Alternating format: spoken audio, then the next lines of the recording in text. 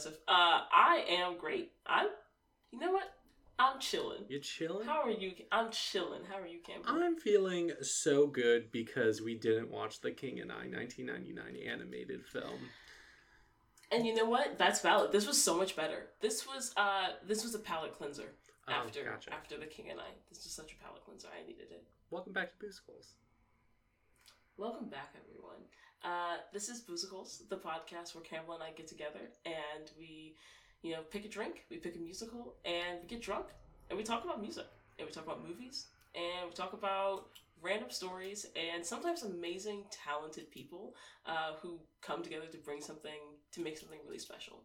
And I'm excited to talk about that today. Me too. But before we get into that, it's time for our segment that is called... What are you going to call it? It is called, because this was definitely prepared, and I remember every time that we have to do this, but this is called Vodka Vocabulary. Ooh, I like that. Thanks. That's fun. Because you love alliteration. There's other literary devices. Anyway, there are, and yet alliteration is my favorite. Okay, so today's vocab is... I poured myself a big shot, too. That is a large shot. I'm glad we stalled 30 minutes so I can eat something before we recorded.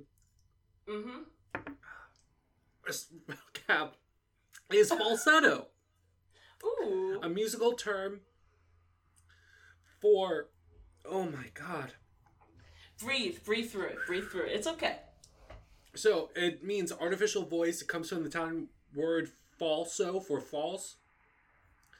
And basically, it's when your vocal register occupying frequency range above the modal voice. And the modal voice is the vocal register used most frequently in speech and singing. So there's like an octave overlap between them, but it's that like really high, like above your normal speaking and singing voice. It's the one really high.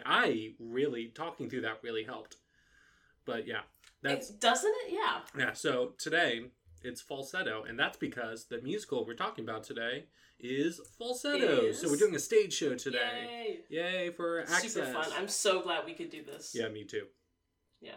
But Hamilton really started that itch for me. Oh. Yeah, and now we have and like with the Broadway app, it's super super useful. Oh yeah, Broadway HD. We are not sponsored, but they have a lot of cool shows. But they come in handy. They really do. So yeah. Falsettos, and we are drinking, and sometimes we like to make cool cocktails that are like related to things, and sometimes we're like, you know what, it's time for just a classic cocktail we haven't done yet. So for this episode, we'll be drinking something I've never had before, but a Cosmopolitan, a Cosmo. Indeed. So cheers, I Raven. love a good Cosmo. Cheers. Clink. Oh my god, that vodka.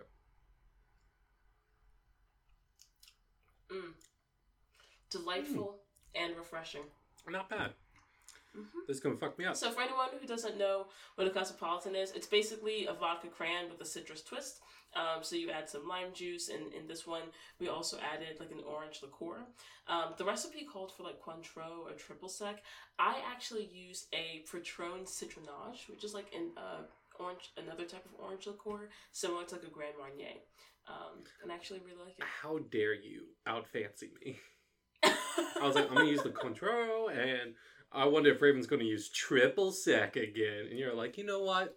Fuck you, how Campbell. dare you? How dare you think so little of me? You've done that before on an episode. That's fair. And you're like, oh, did you use this? I was like, of course, I care about this podcast. Look. I'm looking. That's pretty good. I like it. It's so tasty. Yeah.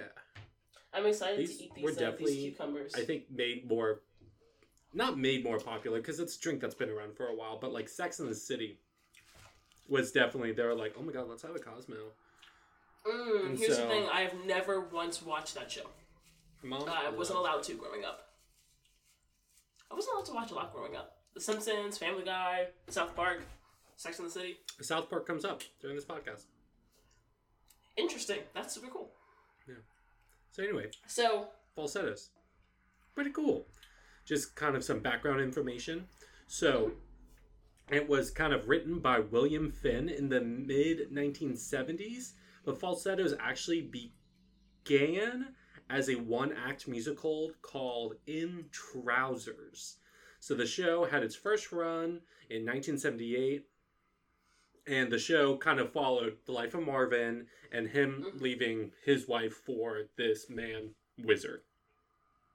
So Finn continued to write material like for the characters in Trousers, and like a new one-act piece initially called The Pettiness of Misogyny, which I think is such a cool name for a lot of thoughts I have about this, queer men in general. But the title was later changed to March of the Falsettos, and so that premiered at the Playwrights Horizons in 1981. And then a third show, also related to this kind of stuff, called Falsetto Land, opened in 1990. So March of the Falsettos and Falsetto Land combined is where we get the musical Falsettos, which was first performed in Connecticut at the Hartford Stage in 1991. So then it moved to and opened on Broadway at the Golden Theater in April 1992 and received rave reviews. And the version we're talking about today is the 2016 revival of Falsettos that was filmed at the Lincoln Center. And Raven, if you didn't know, I performed at the Lincoln Center. I did know because you have mentioned it before, but it's really cool. So I'm glad you brought it up again. Yeah. This is a really interesting musical. It was the first time I'd ever watched it or really been exposed to it. The acting, reacting, blocking, set design, music, and vocals, outstanding. Simply outstanding. I love this set design in particular because it's very minimalistic and it really lends itself to like allowing you to focus wholly on the emotional weight and impact of the story. Like, because like it's like they're not, until the very end, they're not bogged down with actual props and like things to move around and like like the super big like stage pieces and stuff like that. Like when you think of like Hamilton, and I keep bringing up Hamilton, but like we get it. You've only seen one stage show other than this. We're going to change that. That's why. Yes. I mean, okay, this isn't the reason I got us a subscription to the app. It's actually a Mother's Day gift. That's why like the password is something like "Don't forget to hug your mother" or "Call your mother." I thought that was funny. But I got a year subscription for this for my mom and I to watch musicals, and coincidentally, Raven can also have access to it. So you are a part of my Campbell, you're such a good child. I think so. Such a good son. There's like really, this app is really cool. There's a really cool. There's these stage shows. There's plays, like non-musicals. There's documentaries. There's different movies. Yeah. It's really cool. Again, we are not sponsored by Broadway HD. Not sponsors, although we should reach out. If you want to reach out, I really think they balance like the alternating heaviness and sort of like levity of the story very well, because sometimes that can lead to like, a point tonal dissonance. And then I'm just crying on my couch this morning. I'm just like. Oh my gosh, but they do it so well. Like it really draws you into the characters' mindsets and emotional states. And I almost, like, Rent has its place. But I like this so much better. But are you comparing that to the Rent movie adaptation? Yes. See. Which I feel, that's fair. That is that feels unfair. Although there's links to the movie adaptation in this. Indeed. You love saying indeed. I do. It's one of my favorite words. Yeah. What is your favorite word? Kumquat. Mine is yoink. The Lord eateth and the Lord yoinketh away. It's incredible. Yoink. It's because I like The Simpsons growing up. But anyway, yeah, falsettos. You want to get into it? Yeah, let's get into it. One last cheers? One last cheers. Clunk. So we start off with 4 Jews in a room bitching. Well, live from Lincoln Center. New York, 1979, and we get into like these opening credits where we see kind of like the cast. It is a small cast, so I'm just gonna go through them now. 7 or 8 people? I think 7. 1, 2, 3, 4, 5, 6, 7. So first we have Christian Bale, who plays Marvin. So he's been in Smash and Legally Blonde the musical. He originated the role as Emmett. He was in Peter and the Starcatcher, which he won his first Tony for that performance. And he also won a Tony for Something Rotten as Shakespeare. I think he was Shakespeare. I don't know. That's what my notes say. I'm not confident in that. Scratch that. If it's right, you're welcome. If it's wrong, don't at me. But you can at us at Boozicles on Instagram. And then we have Stephanie J. Block, who plays Trina. She has been in Rise. She won a Tony in 2019 for Outstanding Actress in a Musical for her lead performance in The Cher Show, which is like, come on. Amazing. That's so cool. And like, she's currently playing the baker's wife on Into the Woods. Oh, that's cool. Yep. We have Andrew Rannells, who plays Whizzer, who's done a lot of voice acting. He was in Invincible. He's in the show Street Sharks from my youth. He also has lent his wonderful, wonderful voice in Big Mouth. He was on Girls. He was in Girls 5 Eva. But he's also was a leading role in the Book of Mormon, written by the creators of South Park. That was that reference, as Elder Price, which he was Tony nominated for, and he won a Grammy, like part of that performance the following year. And then we have Brandon Uranowitz, who plays Mendel, who is in Marvelous Mrs. Maisel, inside Amy Schumer. He is really known for his performance in American in Paris as well. We have Anthony Rosenthal, who plays Jason. Ooh. Who's been in Gravesend, The Neighborhood, who did such a good job. I'm like, way to go, kid, for like, honestly, being able to perform with all these people like so well. And then we have Tracy Thoms, who plays Dr. Charlotte, who was Joanne in the movie version of Friends. Who, I mean, listen to that episode with Catherine. We have so much love for her. She did such a good job. But her voice is amazing. She's also been in a bunch of episodes of Cold Case, The Devil Wears Prada, 911, Gone. She was the lead in The Exonerated at the Culture Project. Just, I am in love with her. She is so talented, and I get so excited when I see her, like, on stage, on screen, in the street, outside her house, you know, wherever. And then we have Betsy Wolfe, who plays Cordelia, who was so much fun in this. So fun. Like, all the characters did such a good job being that character that I never knew. I literally wrote down at one point that every single one of these characters has like the perfect voice for their character. I can't see other people being these characters. Agreed. And let me tell you something. Tell me. Trina, Stephanie J. Block, girl. And we're going to talk about it. Her voice. Ugh. Just simply superb. Yeah. So Betsy Wolfe was also on the Camelot Ensemble for Live in Lincoln Center. I didn't realize you were still doing another like live recording of a stage show. Again, thank you for doing those. We need more of that. Yeah. But she was also in Tales of the City, the Last 5 Years revival. She like has done really, really, really well in that role. But she also co-founded Broadway Evolved, which is a musical theater training program for students. Yeah. And that's the cast. And then... Oh, sorry. What were you going to say? I was just going to say, I actually like that it's such a tight cast. It's intimate. Yeah, because especially that in combination with the minimalist set design, it really allows, like...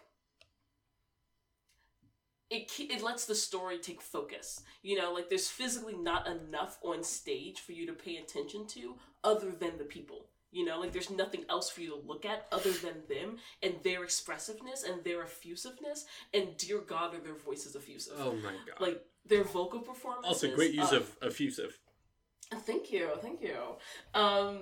So 4 Jews in a room bitching. So this is the sequel to Prince of Egypt.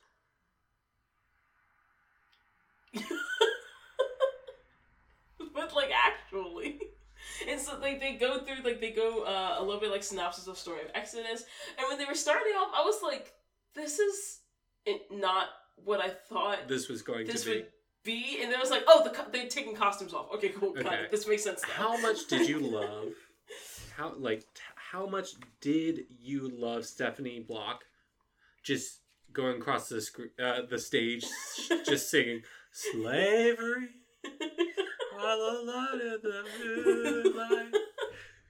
She was so like. She was like, "I'm here from the outset." I'm here, and they're like, "Okay, outset, 5 Jews, bitch, whatever, misogyny." From the outset, the comedic timing, the chemistry, because also the benefit of having such a tight cast or a tight crew is like the chemistry that you build as a team doing that together. Yeah. Like, they all play off of each other so what well. A fun and, like, little quartet they are. Like, I love it. They're just so adorable. So great. Oh my gosh. The kid is my favorite part of this. I think of most of the show, to be completely honest. Really? I really like Mindel. He does it for me. Oh, see, I love Mindel as just like, he's the stepfather that a lot of people need. I'm not gonna say everyone, but a lot. He's great. Yeah. He's a great guy. Yeah. I like him. Yeah, so poor Jews in a room bitching. Yeah, and we see the giant cube. At first I was just like, this isn't interesting. This is meant to be like a mecha. Like, what is this? And then it transforms into all the furniture that they use to like create. All these, it's like, so cool. Foam, I guess, like gray blocks. Yeah, like light enough that you can easily manipulate them, but sturdy enough that you can like sit on them and use them to like, yeah. And it was so creative and innovative, like the way they use all the different pieces to create literally every environment that they would need, and even like the final shot. We're gonna get to it. I'm gonna start crying right now. I don't need to do this right now. Okay. Yeah. So this song is really, really good, but it's basically talking about, you know, the suffering of the Hebrew people, and how like the guilt in like different kind of situations, and it's like, oh, it's gonna pay off, and that's a lot of this kind of idea of, quote, Jewish guilt. Is an undercurrent kind of for like a lot of the motivations and like conversations they have throughout the musical. Yeah. And so we go right into, so because this play is a like sung through sort of opera style musical, we go straight into all of the, like, each subsequent song. So we go into a tight-knit family, and we find out that Marvin is Vigay, and he and Trina, which kept throwing me off that they kept pronouncing it Trina instead of Trina, but he and Trina are recently divorced, and he has started a new relationship with his male partner named Whizzer, or that goes by Whizzer. I kind of hope that's not his government name. Why not? It feels no, continue, like Judge. Not a name that would be helpful to go through life with. Life's already hard for him, don't you think?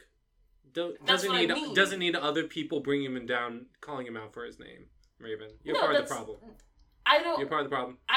Nope. It's not that I have a problem with the name. I'm saying life with that name would not be easy.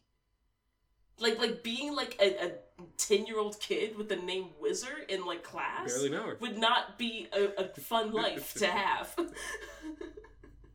Whatever. Okay. Yeah, so right off the back, because the only like synopsis I knew for this musical, I was like, 1, it's gay. Love that. 2, this man leaves his wife to be with another man. That's all I knew. Yeah. And I was like, oh, I wonder how we're going to progress through that. And literally the second song, I was like, oh, we're doing it. The things happen. Yep. Mm-hmm. It's, yeah. And she's going to the doctor. Or no, he goes to the doctor? Yeah, that's his psychiatrist, Mindel. Everyone is miserable. And he's just very much like, I want it all, which is really sets up like his character arc from this and why he made me and that's a refrain that he repeats throughout the entire musical. I hate it. I had such Marvin. Yes, I had such disgust for this character. There was a point in the second act where he fully like triggered a trauma response with his like anger outbursts, and I was just like, oh, I do not enjoy you, sir. No, my boyfriend had to walk out of the room multiple times, like, I can't be watching this. Yeah. But at the same time, again, that's what I mean when I say the acting and reacting is so good, and like in the minimum, like it's just so real. The way it draws you in is like it starts off like with this almost lighthearted, and this is what I mean by balancing the heaviness and the levity. It starts with this lighthearted song, and you're like, oh, it's a little comedic, and it's fun, and it's whimsical, and then you get into it, and you're like, oh, this is like these are real people, like, oh, he's a problematic character, and like you really dive into all of their mindsets and what is driving them and their character motivations, and just like you see them truly as people and as a family, and come to understand the dynamics of what that means in real life. Yes, you know? and it's just a look at a modern family. Yes, you know? And and this takes place in 1979. Marvin very much is like, yeah, I'm getting divorced from my wife, but like I want like her and my son to still be okay with like the life I'm living, because I want it all. Yeah. I'm going to be doing what I'm doing. We're not going to get into the dynamics of, you know, closeted gay men and stuff like that. I don't care to talk about that. But it's very much, hey, here's the situation everyone's miserable in, but from his perspective, he's just like, it's going to all work out because that's what I want. It's very driven. That's the word. Yeah. And I actually really appreciate that we start this look at their lives with just after the moment that he like actually leaves and like they actually separate, and he is now in this new relationship and has started this new phase of his life. Because like, yes, the story of like the closeted gay man who's like stuck in a marriage and like all that stuff, like, yeah, that can be a story, but we've also seen that. And I like the fact that because we started the story here, we did get to see happy, to some degree healthy and functioning homosexual relationships, which isn't something that you always get to see represented in media. Yes. Like, there's a lot of family dynamic there and a lot of drama and stuff, but I wouldn't say all the homosexual relationships in this are healthy, but we do at least see one. Yeah. Even, yeah, whatever. So then we get into the song Love is Blind, which is the, Mendel is Marvin's psychiatrist, and they're kind of like going, that we have Trina seeing him. Yeah. And very conflict of interest. This is like... Very... Like, I love Mendel, but then I realized, like, near the second act, I was like, wait a second, no, he's a horrible professional. But it made me forget. That was the thing that got me about Mendel. Like, I was like, yeah, Mendel, like, ended up being a great dad to Jason. Like, sure, he's a good character in general, he's a good person. But, like, that is a major, like, breach of, like... ethics. Yeah. So this is a psychiatrist session between Trina and Mendel, where she's just kind of explaining the situation, getting, you know, that plot going. And Marvin would tell her love isn't sex, like things like that. Yeah. Just, you know, their lives together, that he is not attracted to her. He is a gay man. And then she was like, do you only treat like queer people? Yeah. I mean, Trina and Marvin were married. He loved her. Wasn't really a big fan of, it's like, yeah, then he gave me syphilis, then hepatitis. I was like, okay, we didn't need to do all of those, talking about, like, infidelity and, like, putting that on gay men and stuff, but, like, I understand the time period for the stuff that comes later, I think is an important plot point that they did well, but at this point, it felt like a joke. It's something that can function as foreshadowing, but I think also being this early in the story and not necessarily being fully drawn into the characters yet, it does feel more like a trope. Yes. And so they're singing together, and then she's like telling her son, Daddy is kissing boys. She like caught him in Whizzer. Mm-hmm. And this is like one of the lyrics from this song that I thought was like really, really cool. Love reads as a bad biography. With like everything, there were a lot of really interesting lines where like everything else is like from just one like perspective. Every like other interaction is kind of ignored, and I thought that was like really interesting. Thinking about, okay, you're in like, say, in like a new relationship, a good relationship, hopefully, that like everything else is just kind of like, oh, but I'm here now, and like along the way, or even the interactions you're currently having are dismissed because of like love being the overarching kind of thing. And that's the interesting thing about how they set up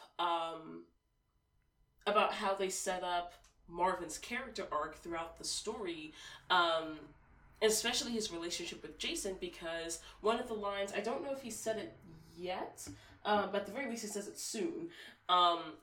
The line that Jason frequently repeats, which is, "My father says that love is like the most important, it's later, in the world," or something like that. Yeah, it's the most beautiful thing in the world.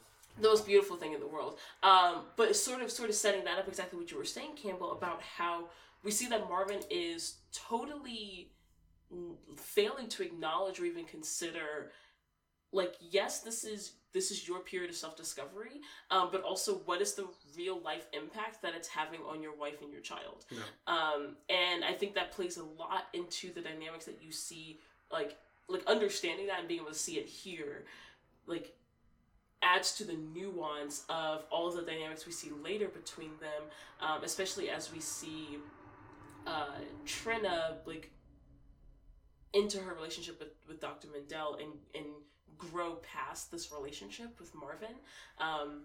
It's just interesting to see, like, how his failure to even acknowledge that the true impact he's had on them until really the very end. Or I would also say the end of Act 1. Specifically with Jason. The end of Act 1 with the father and son. Sorry, I guess that's what I meant. Like, but he still has some problems with it in Act 2. He has started to acknowledge it. Yes. For sure. And so then we hear Mendel saying she's very insecure, but so am I. Like, this work is his passion, and in 5 sessions she will be better continuing. He's like talking to Marvin about the sessions with his ex-wife. Yeah. So we go to see conversations with Whizzer and Marvin, and immediately I'm like, this is the most toxic relationship. Specifically the song Thrill of First Love. This relationship is so fucking toxic.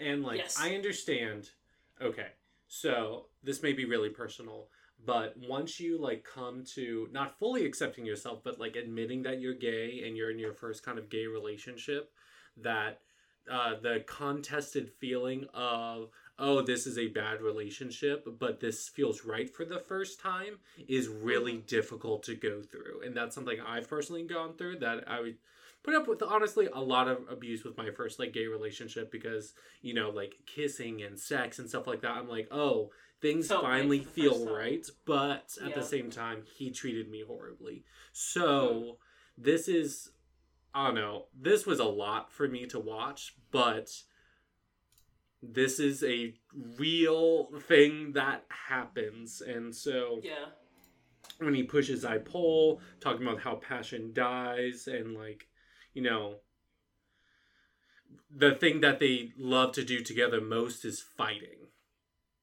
Going off, they're always like digging into each other, that like my style is better. Like at first I was like, okay, Whizzer, you don't need to be saying that. You like don't need to be like calling him out for this kind of stuff. But I think it's just, that wasn't the bad part. Yeah, they very much like, there's rarely a time that the two of them have, especially a prolonged interaction, that you're just like, oh, yeah, this is a good thing for the two of We're you. We're together 9 months, no 10 months. I was like, why does it matter? Yeah. Because being right and like having that kind of complex and perspective and like ownership of someone, or like the power dynamic being correct, was more important than the other person. And like the argument of like don't versus won't agree, and I'm like, ooh, that is one, an important nuance, but also again the petty arguing about things that literally don't matter. Yes. You know? Yeah. And so they're just fighting, and they've almost survived a year together. Yeah. I was like, oh, this bums me out. Well, we get to Marvin at the psychiatrist now. Marvin at the psychiatrist. I love this song. So it's described as a 3-part opera. Yeah, it's so cool. And immediately off the bat, Dr. Mendel is super into Trina, and it's just like, I don't know if this is appropriate for someone who's not only does he hypnotize treating a patient. he hypnotizes. Or is Jason it just at one like point. a Or visual I think gag it's to a show thing. his... Yeah, I think it's just a visual gag. Because I don't think there's at any point where they actually imply that Jason is like legitimately hypnotized. No. Yeah.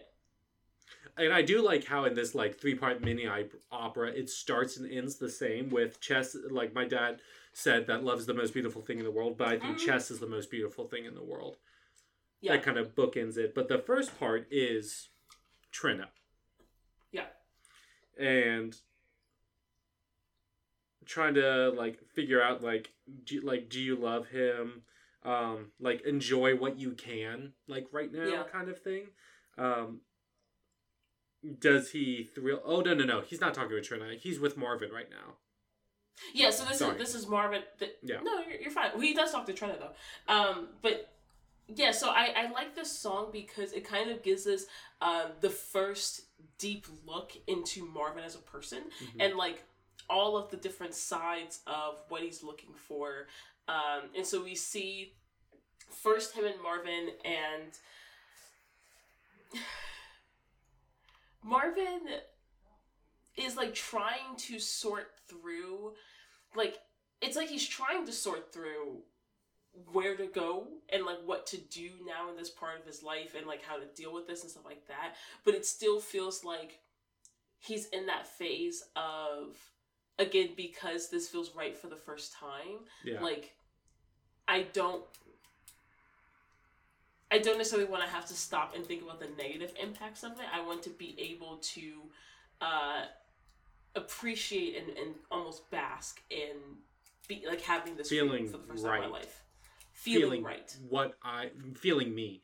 And well, it's just like interesting because he's like, does he thrill you? And he's like, he's vicious. Do you think he's gonna kill you kind of thing? He was like, yeah. He was like, you know what? Enjoy it. And I'm like, excuse me. Concerned. Mendel. So again. He balances between worst psychiatrist and a really good psychiatrist. No, he's a pretty bad psychiatrist. He's a decent like children's therapist, I guess. Yeah, no, he's that would be that side. He's great with Jason. Like that should be his practice. He fully blew off later on. He fully blew off that one patient who is straight up just. Well, she sucks. She doesn't have real problems. I'm kidding. Well, Campbell, she's just a hysterical woman. Just give her some Quaaludes. Yeah, exactly. She'll be fine. Okay, so yeah, it's just like, yeah, sort of mean, but like I'm really enjoying myself right now. And then we get to part 2, which is Trina, and we find out Mendel is attracted to the ex-wife. It's like about her. And again, is terrible at doing of controlling or managing that or being professional in any way. Yeah, he was like, you said she was withholding, she was cold. I don't get that at all. I don't get that. But was she faithful? Sitting there just Did she cheat on you? And he was like, no. No. Does she sweat a lot? Does she sleep naked? And he was like, no. And I was like, oh my god. This is so, yeah. And meanwhile, like, Trina is just like, hey, can you help me? Like, I need to talk to somebody about, like, I'm struggling to get through this. Like, you know, like, trying to, like, receive help and services for her mental health. and I don't know. It's better later on once we realize she's at least into him. But it's still pretty bad. Okay, so then we get to everyone tells Jason to see a psychiatrist. And this is basically like so funny. It's so funny. The dad has been seeing the psychiatrist. The mom started seeing the psychiatrist. And they're just like, hey, like it's coming from a real place of like, hey, we know this is difficult. We know this is a lot to deal with. Like, we want you to like have the help that you need, but also like, hey, you need help. And he's very much like, no, thank you. And they're like, the help you need is the person that's unprofessionally involved with all this. Yes. And that has already kind of crossed some boundaries relationship-wise, so that's interesting. Also, we didn't cheers. Oh, yeah, we didn't cheers. Second drink. What the fuck is wrong with this? Clink. Cheers. Oh, so good. So yeah, and so then he's finally like, okay, fine. Well, let me at least talk to Whizzer about it. Because he and Whizzer are actually growing pretty close at this point. Like, they're pretty good friends. They have a interesting relationship. And so he calls in Whizzer, and Whizzer's just like, I mean, I don't know, fucking fine, dude. Like, live your life. And then the dad, like, smacks him on the back of the head, or Marvin smacks him on the back of the head. And he's just like, I mean, yeah, sure, you should probably maybe go to a psychiatrist. And then the mom, or I keep just saying the parents' roles, Trina, like kind of like stares him down. And he's like, you know what? Fine, yes, absolutely, you should go see a psychiatrist.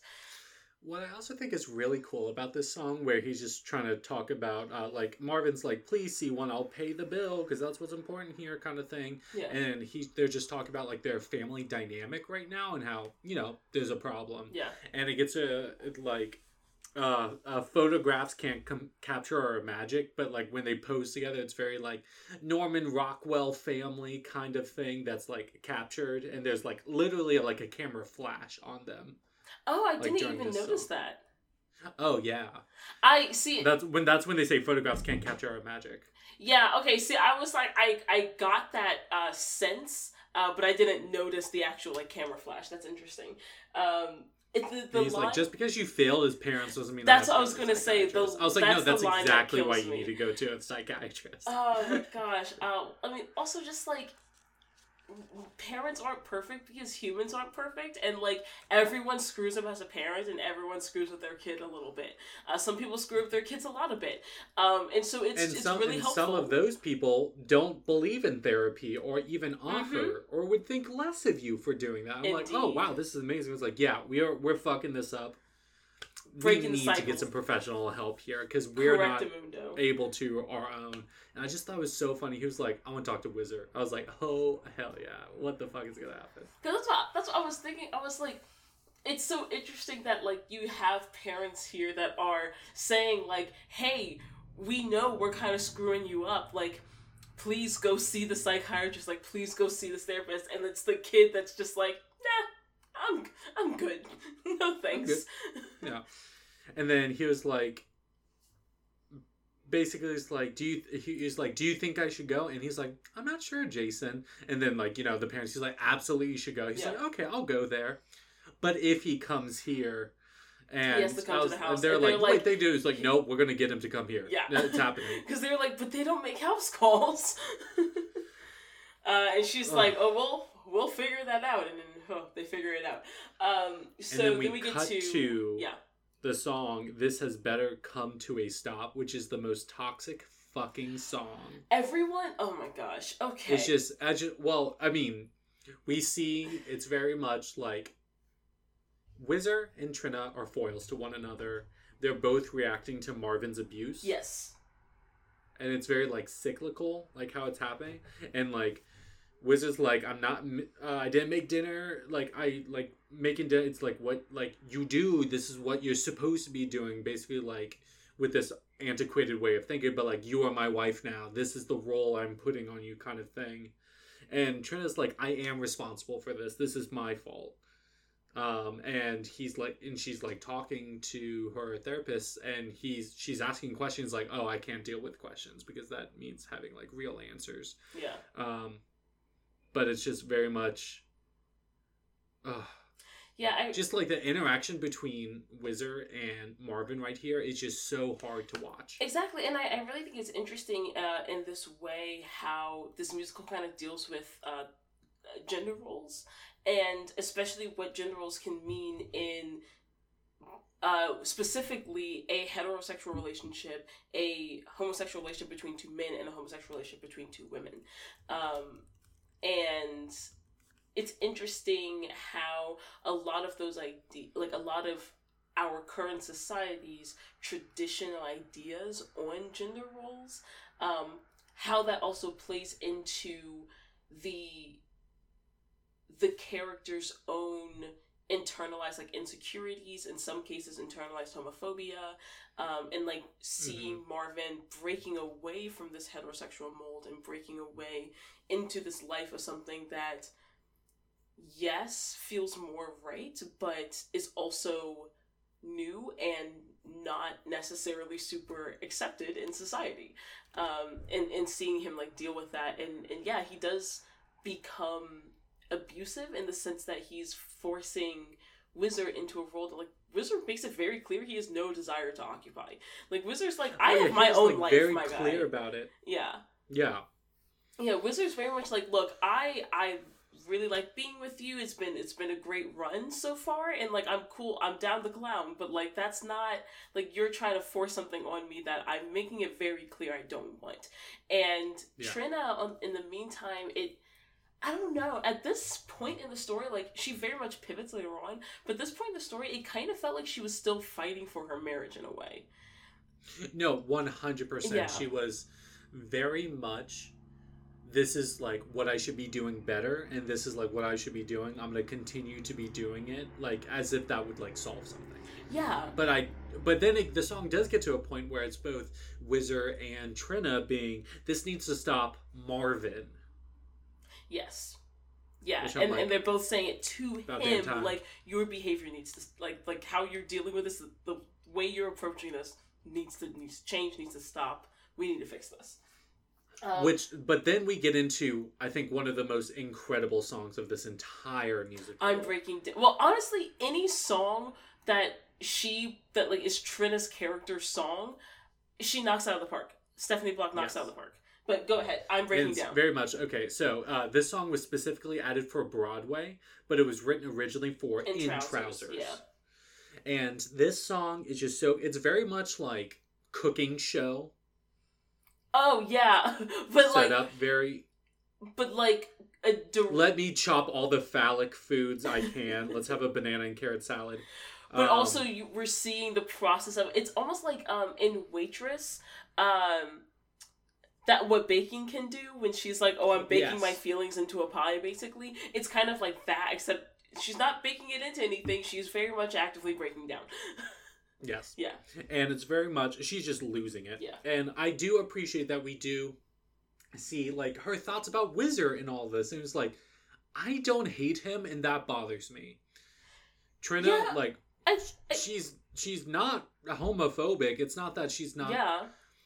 It's not that she's, like, against, like, oh, you're gay, that's a problem. It's just like, hey, I'm just being lied to and gaslit and manipulated, and I just can't take it anymore. Yeah. And I'm just supposed to be okay with this, and you know what? I'm breaking down, because I'm expected to keep it all together, and I'm physically unable to. Yeah, and again, I think that's what another thing that I like about specifically where they started the story in Marvin's sort of journey with his sexuality, because... It is kind of refreshing that, while yes, we're seeing Marvin deal with the situation poorly in many ways and be sort of abusive and violative towards his partners, or towards his previous partner and his current partner, at the same time,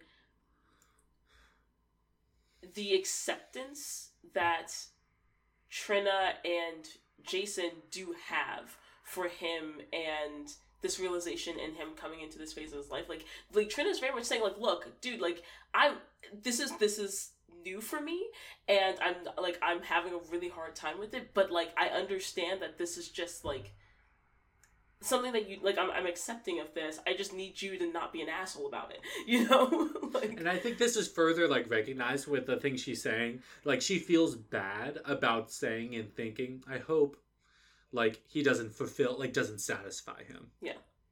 Like, she feels bad about that. And I love, like, I don't know, just, like, talking to the audience. Like, is it fun to cry over nothing? It is! And it's just so personable and just so well acted. Yeah. That this song in particular was incredible. It was, like, super, super, super good. And that's why I really like how we also have, like, these spotlights into the characters where we see, we alternate very frequently between, like, company or group pieces and then these solo ones. And I like how we really get to see, like, what it feels like to be a person in any one of these characters' shoes. You know, and I think that's also the benefit of keeping the actual cast so small, is that it's not so many characters that you can't keep track of all of their individual emotional, you know, like you kind of inhabit each of their shoes and each of their mindsets, you know. Yeah. For sure. Yeah. And then it's just like, I mean, heartbreaking, some of these lyrics. And like we find out like she's like, also because of all the, she's super horny. She was like, I like my shrink, which is like not okay. Yeah. So I'm glad she recognizes also, I that. like my husband's shrink, because that's also a part of it. Yeah. And then it's just like, she's like rethought the fun they had together, knowing like a lot of this wasn't people like being the authentic selves, that there was like, you know, lying involved. And I was just like, oh, that hurts. I know. Yeah. But and God, then her Dirge voice. on the Verge, so fun. Yes. I wrote that down. I was like, I think Raven's gonna like that line. But yeah, we do see how she's also just like, but also, I'm horny, and I don't know how to deal with that now, because I'm divorced because my husband's gay, you know? Yeah. And so then we get into, please come to our house. So this is her like, oh, you must exercise the devil. Jason needs a psychiatrist. He'll only see a psychiatrist if he comes to the house. So can you please come to the house? But also I'm gonna like cook dinner, and like I kind of like you a little bit. And there's a little bit of a romantic component here. And I was like, on the one hand, like, at least she does like him back. Like, at least he's not just creeping on her. But it's not completely predatory. Yeah, it's not, you know, 100%. Just partially. Yeah. It's just unethical. You know, like, it's not predatory, it's just unethical. Yeah. Which, honestly... It's brownie points for so something? Bad? Yes. I'm not a licensed therapist. I don't know what kind of oaths they take. I love how Jason's like just talking. He's like, "Oh yeah, he's gonna come. You're gonna talk to him." He's like, "Should I be mean to him?" Like that's a genuine question he asks. He's like, "No." But they held hands and then like time stopped. It's super awkward for him though, for Jason, and he's just like, "What do I do? Why am I here? What's happening right now?"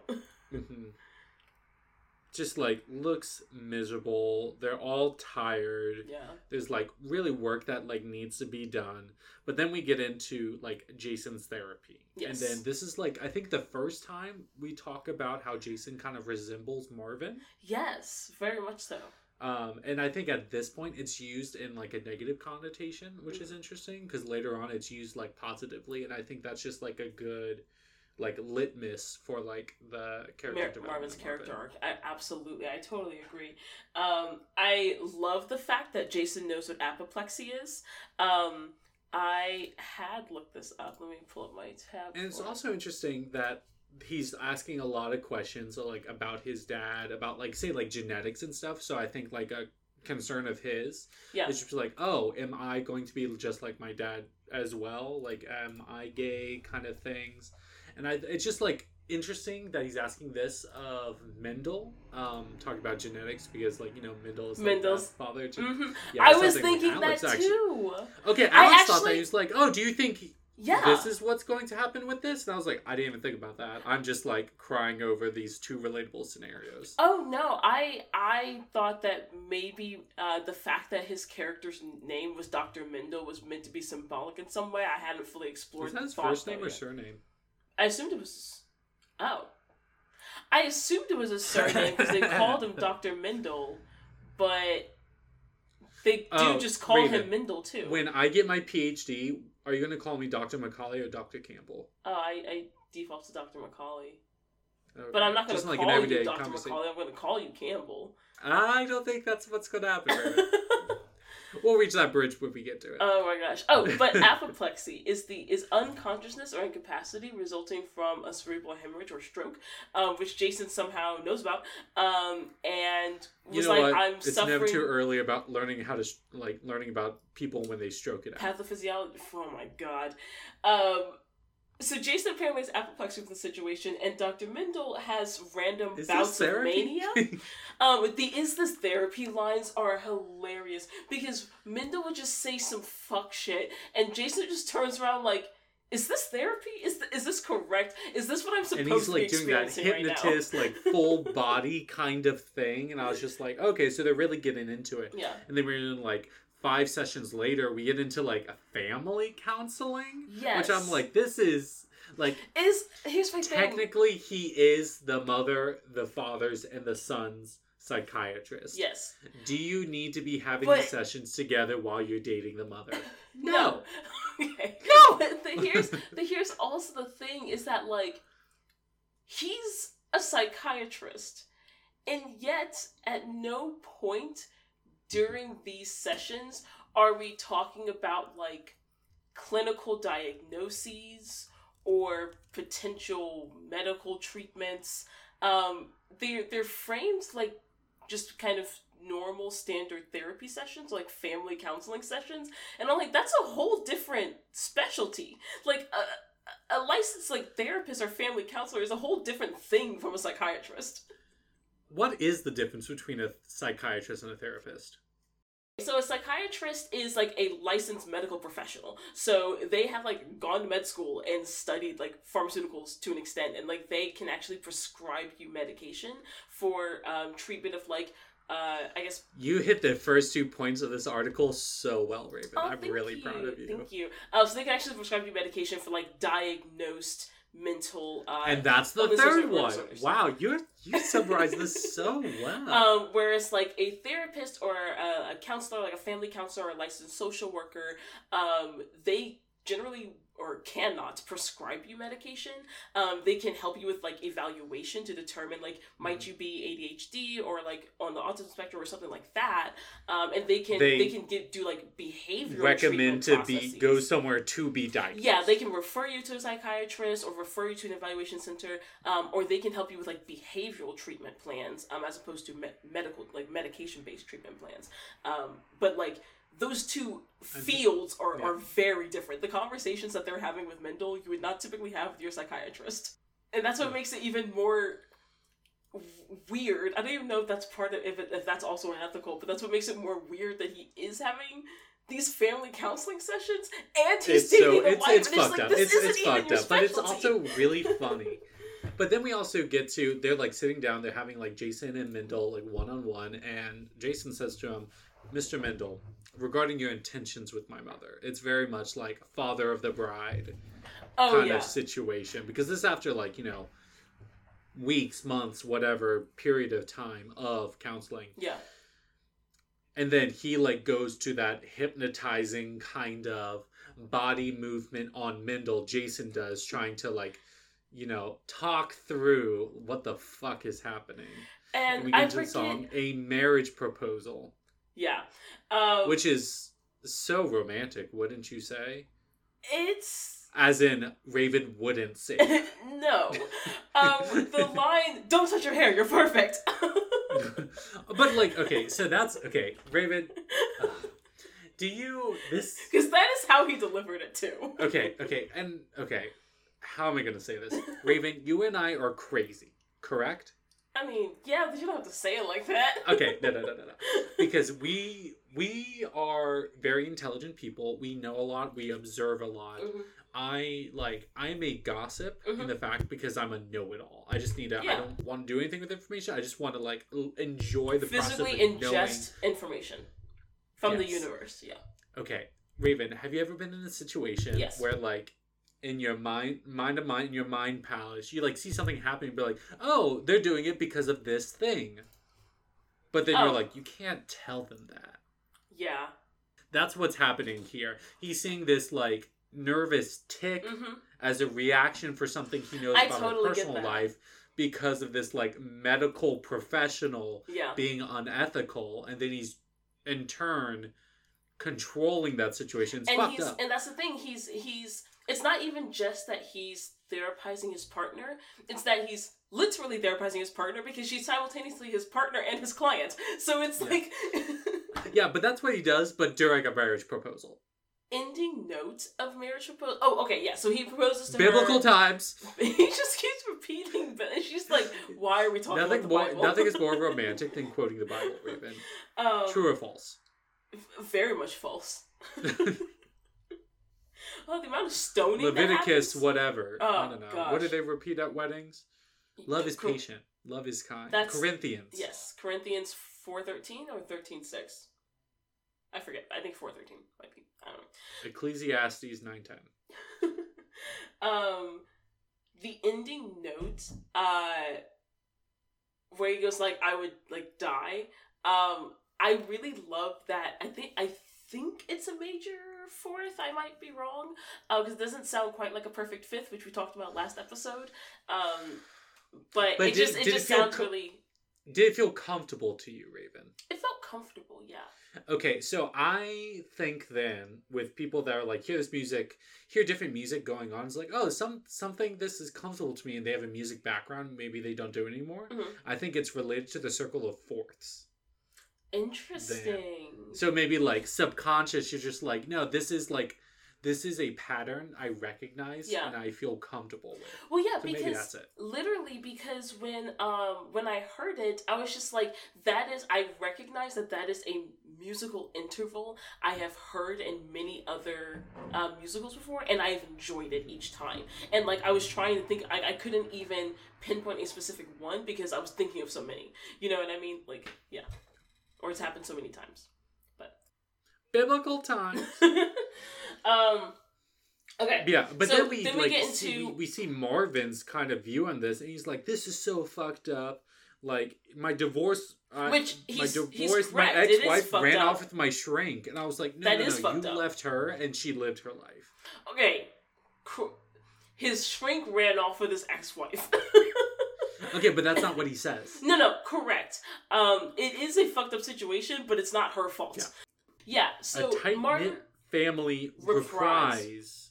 And we see Mendel and Marvin are kind of like vying for like dominance in a way, and it's really weird. Like, I can't believe she loves you, and I was just like. And Marvin keeps He also repeats this later on. Yeah, at the end of as we get closer to the end of Act 1, but he has this. It feels like he's still trying to hold on to his relationship with Trina. Like, he doesn't want Trina to move on from him. Like, he wants her to still love him, but then he's like, but also I don't want to be in this marriage anymore, and I want to be with Wizard. And it's just like, okay, well, you can't have it both ways. Like, you have left your relationship with her. No. Raven. He's a man. In the 70s. Oh. This was his vision, and it's going to happen. And it's because he wants it all. It's frustrating. It is really frustrating. I was like really sick of his character, and like, you know, props to Christian Bale, and he did such a good job in this role that this character so well. I like wanted to punch his face. And and that's what I'm saying. Like the acting, and also their reactions to him, and like you feel like. Oh, you feel the tension so perfectly, and like it's so good. It's all so good. And then so after Mendel and Marvin like kind of square off, we get into Trina's song. Right before that, I do think it's really interesting in the reprise of A Tight-Knit Family. This kind of like conversation, fight, battle, whatever between Mendel and Marvin is the Marvin's like, I want it all, but Mendel's saying, I got it all. Oh yeah. But you do start to get the sense that Mendel, for all of his flaws as a professional, is a better partner for Trina. Yes. And she does truly start to seem happy, and like she can settle into a life that makes her happy. Yes. When she's with him, and it starts to feel like Marvin is just a barrier to that, you know? And at this song is when I connected more with the set, with those different pieces that are like moving around like blocks. It is because she's saying like, tired of all the happy men who rule the world. They talk about like how childish they are and things like this. Yeah. The set is literally children's toy blocks. Yeah. And they're all playing house. Yes, and when we get later to make a home, and they actually start decorating it. Yes, it's very much like they are being like, not that they're being childish, but like they are playing pretend in a lot of these relationships that they're having. Yeah. That's being shown by the scene, the set. And also which is like, at this point I was just like, this is so fucking cool. Yes. Because this is what, like, there was kind of like, they do like different skylines and they have kind of like a castle kind of thing. I was just like, oh, this is like little kid blocks. That's the point. Yes. And they can literally, and like the environment is constantly. Their toys are people's lives, these men. Yeah, and again, you get the sense that Marvin, because Marvin wants it all, it's like Marvin is trying to be the mastermind of the world and of his life and just have everything precisely how he wants it and just be able to manipulate the blocks however he wants. And it's just like, okay, but these are other people's lives too, you know? And so she just basically reads all men during this song, and it's just like, the happy men that like rule the world because they have all the power, like, take away any opportunity for happiness for me and women like me. What she says during this song, I feel like both of us can relate to because we have attraction to men. Absolutely, it's I do. Stupid how she loves them. I'm like, yes.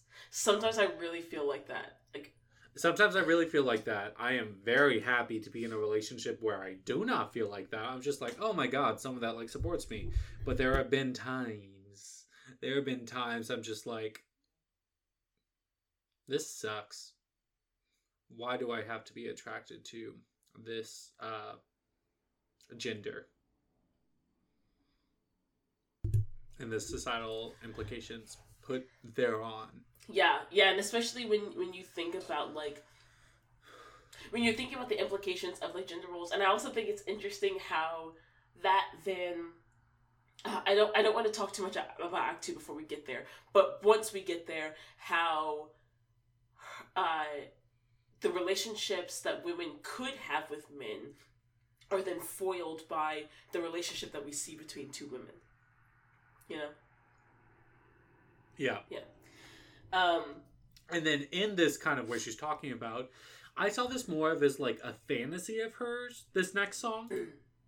March of the Falsettos? Yes. I saw it as like the exhibit to her argument. Like she's like reading men in society with her song Trina Song, and then March of the Falsettos is like, yeah, this is us like caricaturizing and showing you exactly what she means, and how all of the men that we see in this play and in this musical exactly demonstrate what she's talking about. Yeah, but I think this is also, it's like more nuanced on this. So we get to the song March of the Falsettos where everything is kind of like blacklit. Oh, yeah. And we have like the three men and Jason dressed in like stereotypical like little boy. Like if you remember that SpongeBob episode, I think it's pre-hibernation week specifically, where SpongeBob and Sandy do like extreme sports kind of thing. But there's always the running gag of this one fish. Like they ski past him too fast. They like lift up a building and he's in that like propeller hat, lollipop, suspenders. He's like, oh, I can explain. They're all dressed like that. Yeah. And they are all singing in falsetto. Cheers. Cheers. So I think that's really important because they're matching Jason's kind of like vocal range comparatively to where they are like in their life, and they're singing in the modal voice, whatever. Mm-hmm. So that's already bringing it down to being more like childish in nature. But I also think they're just like, it's really referring to, during the lyrics the whole time, we're like, we're manly, we're doing stuff. And I think it takes an interesting look on masculinity in different lenses. And so... And plus how she was saying... Trina is like seeing this as just like, oh, they're being childish and stuff. And they're like, no, they're saying they're manly and stuff. And they're like, there's no like, oh, this is how to be a man kind of thing. Is kind of like what the song is playing about. Yeah. Talking about children, talking about like, you know, gay men, like effeminate men and kind of thing. This is maybe someone's perspective of them, but this is, you know, they're just being them. There's no like definition to it, is what I thought the song was kind of saying. Yeah, and it again, it gets back to it to the lyrics of Trina's song. So one of the lyrics are one of the recurring lines of her song.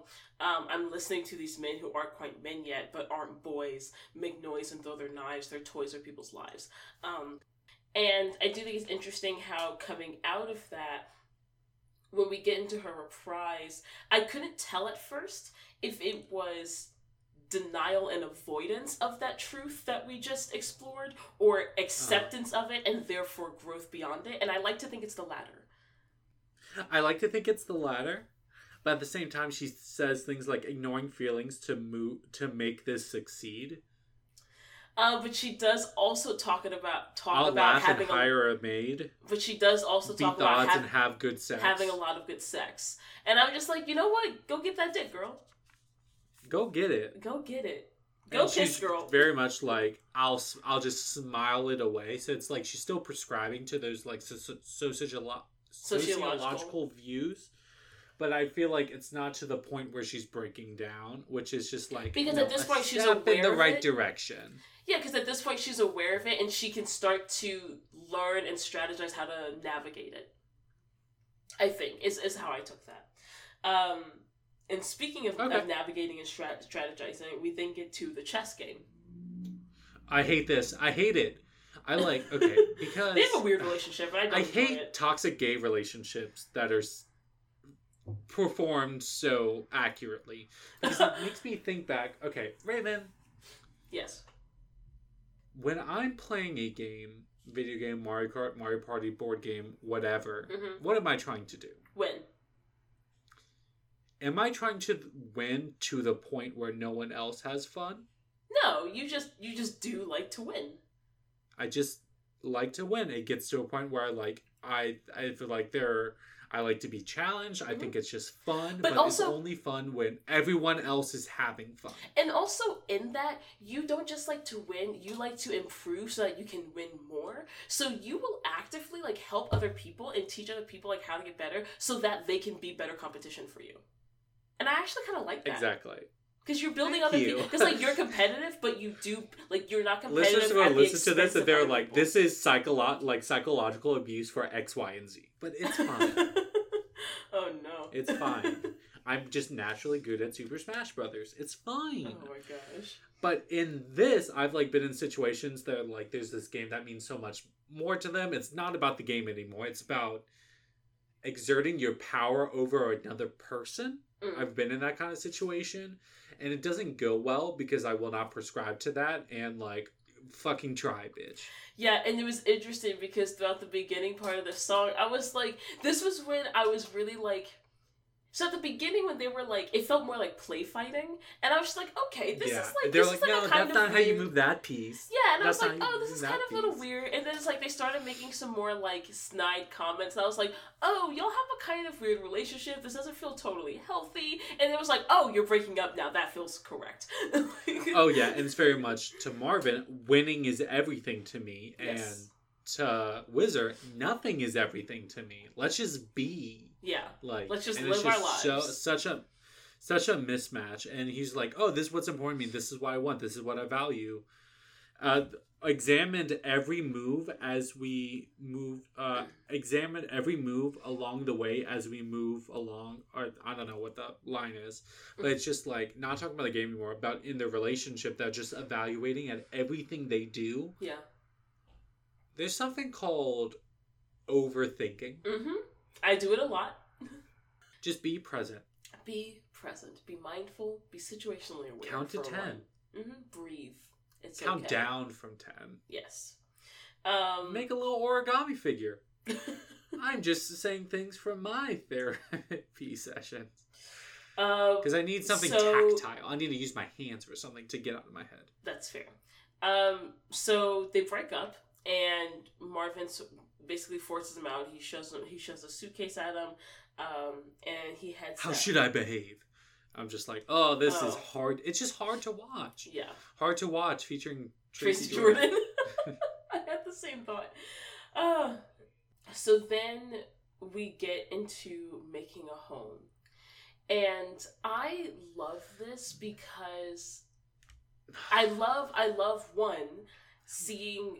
In general, seeing couples or people who are able to move so well around each other and just like work together truly and just coexist well and support each other. Yes. And two, I love seeing how comfortable Trina is able to be in her new life with Mendel and how well he is learning to work and live and be with Jason, and how Jason's accepting of him, and just how they're all, I think, forming a family together, becoming a family. I think the healthiest relationships in this are Father-son. Mendel and Jason. Whizzer and Jason.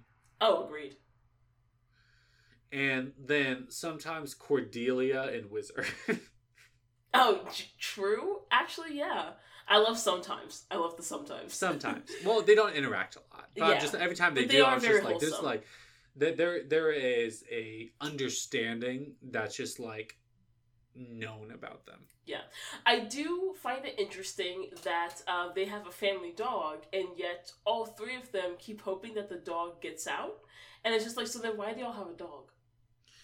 Because you see, like this, they want a Norman Rockwell kind Yes. of family. It's just the appearance of it. Let's put books around to show So that we read. read.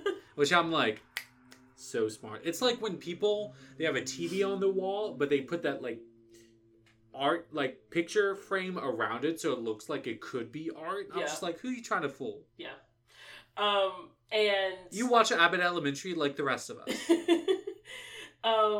but yeah, so I love how earlier we were talking about the set design and the set pieces, and how they were kind of like children's toys. I love how now for the first time we do see, these picture frames, these books, these actual props and like furniture, or decorative items coming out to make it look, like this is not just gray blocks that can be made into anything. This is a home. Like literally, they are making a home together, and then Trina is again, it's able to just actually like they're set down roots playing and pretend. feel. They're playing family. Oh, I actually interpreted it as this is more real. Like Trina, this is like this I is thought Trina this actually was a transition to that. Oh yeah. This is her actually being able to feel settled for the first time. But also, when they went to one of those blocks and a drawer pulls out, I was just like, four-man function. Yeah, I Love love it. It was really sad though seeing Whizzer in the back, leaving. It just makes it so like, oh, that fucked me up. Yeah, makes that so much more melancholy. And we transition to there's a beautiful like harmony. The transitions from one song to another are fantastic, by the way. Like it's very clear when one song ends because and this next is one a starts. sung through musical. Yes, like so Sweeney there's Todd. very little dialogue. Yes, like even more so than that. But like sung through is very much like sometimes there's just like a lot of dialogue, a lot. I would argue there is no strictly spoken dialogue. I think everything exactly. feels, I think that's characteristic of a sung through musical. Yeah, that's what I was saying. Like They were saying the same thing. But so the transitions, Amazing. the transitions between the songs are so good. Like it's very clear when one song ends and the next one starts. But it's simultaneously a smooth transition. And so I think that's because of how they managed the set, though. Agreed. Because you see the visual transition, but it's not because those set pieces are so simple and minimal and they take so little effort to move. It's not distracting to watch them moving it around. And so then we get into a sort of solo spotlight on Whizzer as he's leaving, and we get to the games I play. And this is just tugs on your heartstrings. It really lays, Whizzer is really laid bare, and you really see, this is him talking about the way he sort of approaches relationships and his, reflecting on his relationship with Marvin and, just how he's feeling in this moment. And he really is sort of openly vulnerable. And I felt like up until this point, Whizzer's character not necessarily wasn't taken seriously, but he was still very much like the male this gives lover. him another dimension. Yeah, he was still very much like the male lover who just was cool with the kid, you know what I mean? But now he's again a fully fleshed out person who's having his own story and development, and this is a snapshot of his life too. He's like, do I actually love him? Depends on the day. That it if he bets on the horses, he dies by the breed. he thought the divorce was a tribute to him. All these like conflicting kind of things. It's just like, oh, I'm a good person, but like I do like these like really fucked up things. Yeah. And just like the games that I play, like it's a game to him, but he's still a That doesn't mean he doesn't want love. not necessarily like a victim. Yeah. But like he still feels the effects of like these interactions with people that have been trivialized. And it just, when he says it hurts not to love him, I was like, motherfucker. Mm-hmm. How dare you, Mm-hmm. sir? Yeah. How dare you? It really pulled at me. And then we get into Marvin hits Trina. Or Trina. I wonder what the Trina. Stop saying Trina. I keep saying, because that's it. When I look at it, that's how it's spelled. Is Trina short for something? Trina is short for something, but it's not Trina. Always. Not always. Someone can just be named Trina.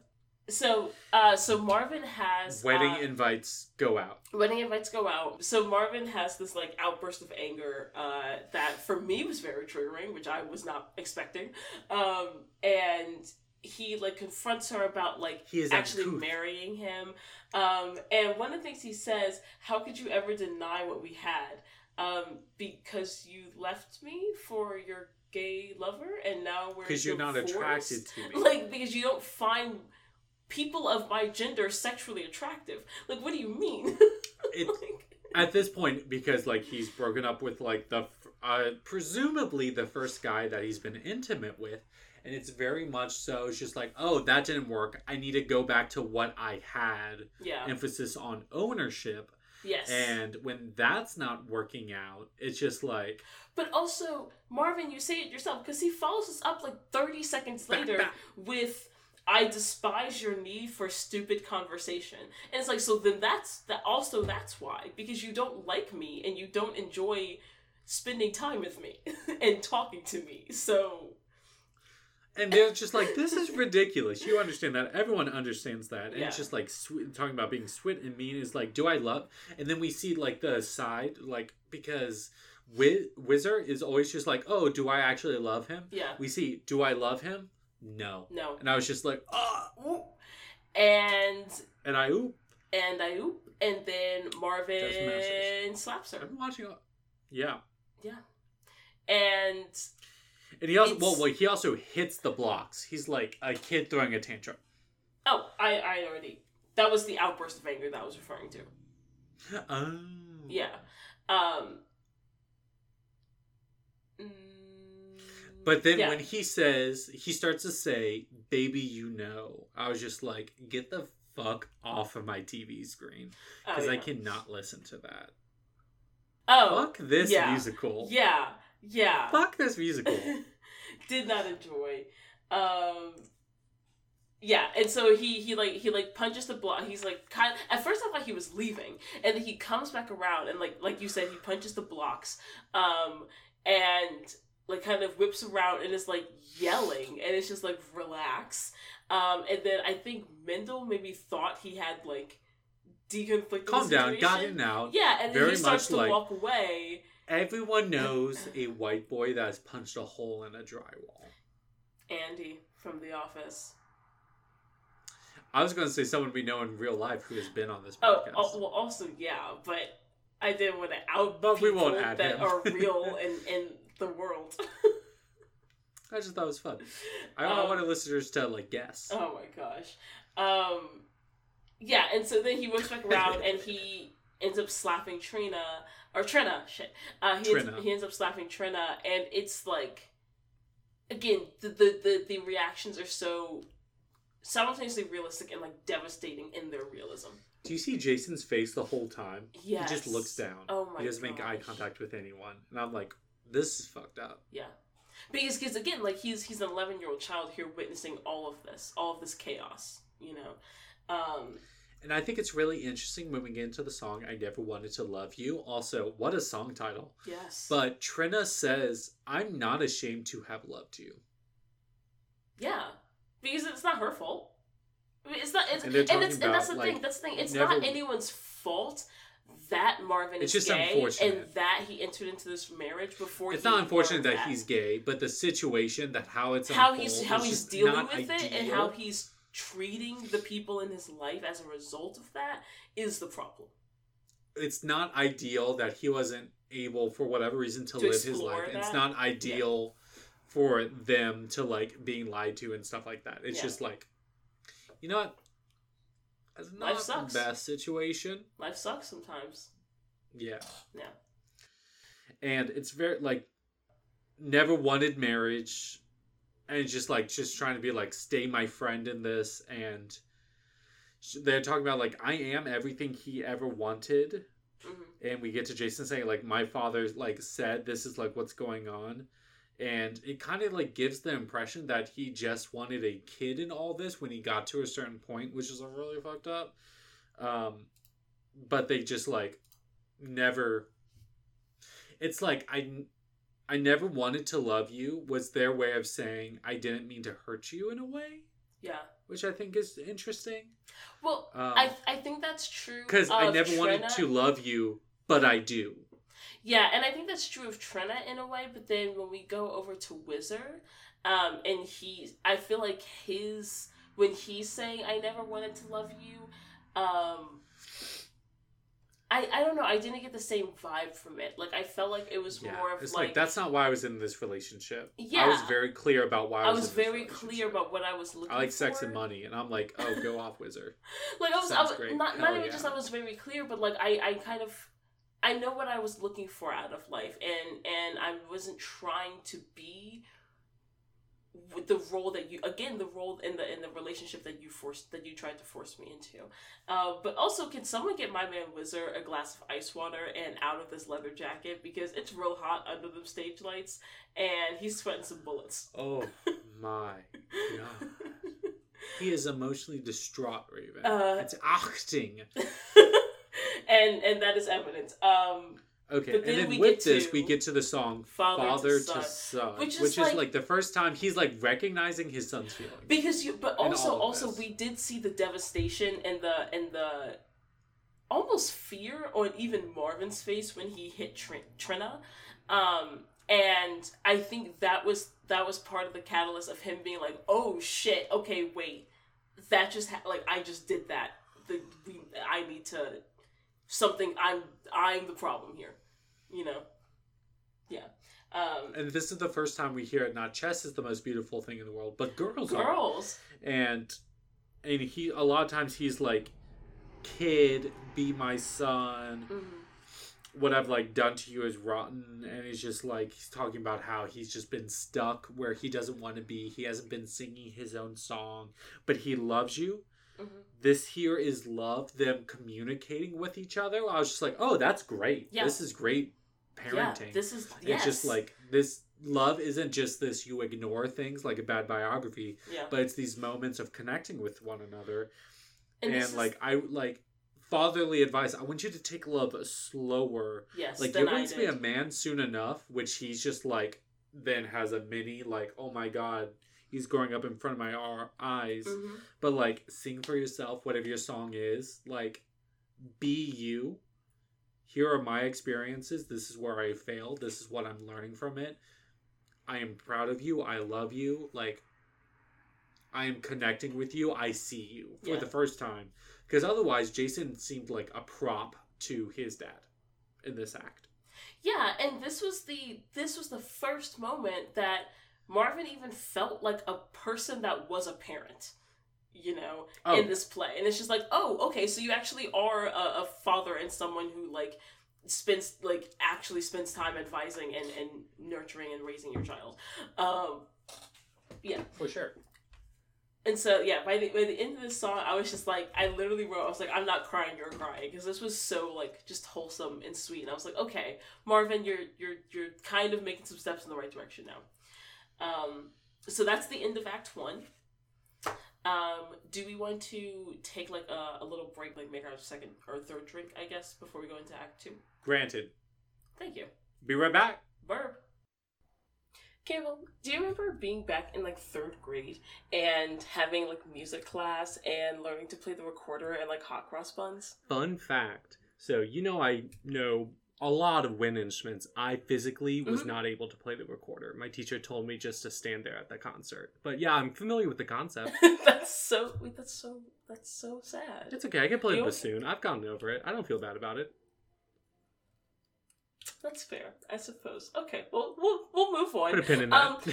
Put a pin in that. Boop. So, unfortunately enough, there are students all across the country that have never before had a general music education class and don't have the ability or the opportunity to access music education and get the chance to learn tons of different wind instruments or even just the recorder. And that's why we are partnering with Education Through Music, which is an organization that partners with low-income schools in New York City to provide students better access to music education. Also, 53% of New York City schools do not have a music teacher on faculty full-time. So Education Through Music also provides weekly music education by putting qualified music teachers into these schools.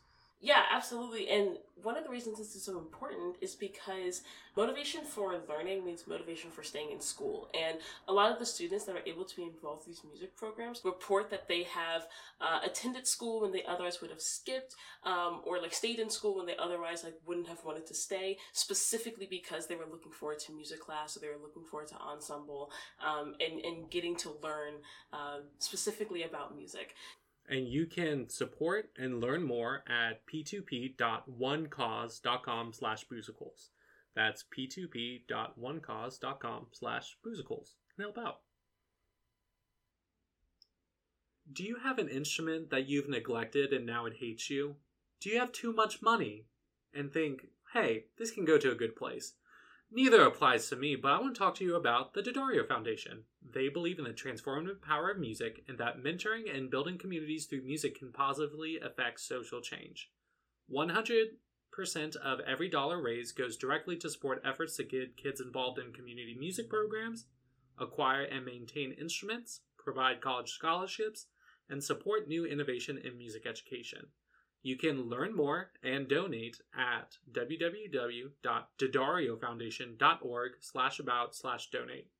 That's www.d'addariofoundation.org/about/donate. Hey there, listeners. Pop quiz. Who was your favorite teacher in school? Did it happen to be someone who inspired a movie? Did that movie later change the world?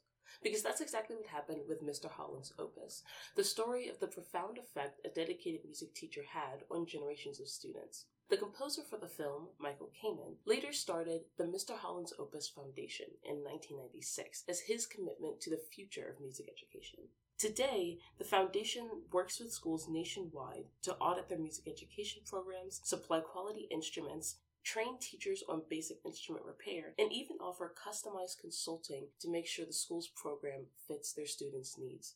The impact of this foundation now ensures that hundreds of thousands of kids across the country are granted access to learn and play music in school, keeping music education alive and well. If you're interested in supporting their mission, you can donate online, over the phone, or even while you shop Amazon or eBay. Visit mhopus.org/donate to learn more. Cheers. Cheers. Clink. I also made a double this time. Oh, hell yeah, girl. Yeah. Hell yeah. Delicious. Act do. 2 years later. We get into Topical. It is now the 1980s. I believe it's 1981, and we enter into Act 2 on the song "Falsetto Land." It's very Toy Block Castle. Yes, and so they have these little kind of turrets and towers up. We're talking about the Reagans. Reagan is now in the White House, which gross. Jason is turning 13. And then, yeah. Nancy Reagan, who is the thinnest and the meanest of the first ladies. Mm-hmm. Indeed. I love how they also, it's presented, first by Mendel, and then they talk about, their teeny tiny band means a lot of things during this musical. Yes. At first, it also talks about the pit, the orchestra pit, where they had those, little signs. And they had to do a shout-out really to that. Yeah, that was really cool. Yeah, so there's Vadim Wagner, who is the conductor. He also played the piano. There's David Gordos that played the keyboard. And there's Reed's Rick, who There's on Reed's Rick. It's Rick Heckman who plays the Reeds. That's cool. What like a that. world. And then on drums We like to / have fun percussion, there's J Mac. And as someone who has been in the orchestra pits, it's like the most fun. It's like one of my favorite high school moments. Specifically, I think it was for Sweeney Todd. Mm-hmm. I had like Reed's one, so I had to play clarinet and bassoon, but I was next to a trumpet player, so I was next to CJ, and we quietly next to each other would play like card games, like That's war amazing. and stuff, when we didn't have to vamp, when it was just like vocal stuff, and it was just shout out to CJ. I hope you're doing well, a fellow member of the CJ Club, because I'm also a CJ. Mm-hmm. Do you know what's rule number 1 of the CJ Club? What? We have to love each other unconditionally. Aw, I love that. Yeah, I haven't talked to him in years. It'd be like that. Or the other CJs. There's 4 of us in marching band. So they catch us up on what has happened in the past 2 years. So basically, getting ready for a bar mitzvah. Yeah, Jason is turning 13, so they're planning his bar mitzvah. Marvin and Trina. He's 12 and a half now. Yes. So Marvin and Trina have kind of come to like a truce, and they're like, look, we're going to try this co-parenting thing. We're going to try to be, mature adults, who are now separated. Trina and Mendel are fully cemented. The best introduction. The lesbian neighbors next door. Character. The spiky lesbians from next door. Love it. I love them so much. When I saw that, I was just like, that's what this was missing. Yes. Because, I mean, Tracy Thoms and Betsy Wolfe, like, in Act 2, they felt like they were a part of the entire musical. That's how present they were. Yeah. It almost felt weird that they weren't there before.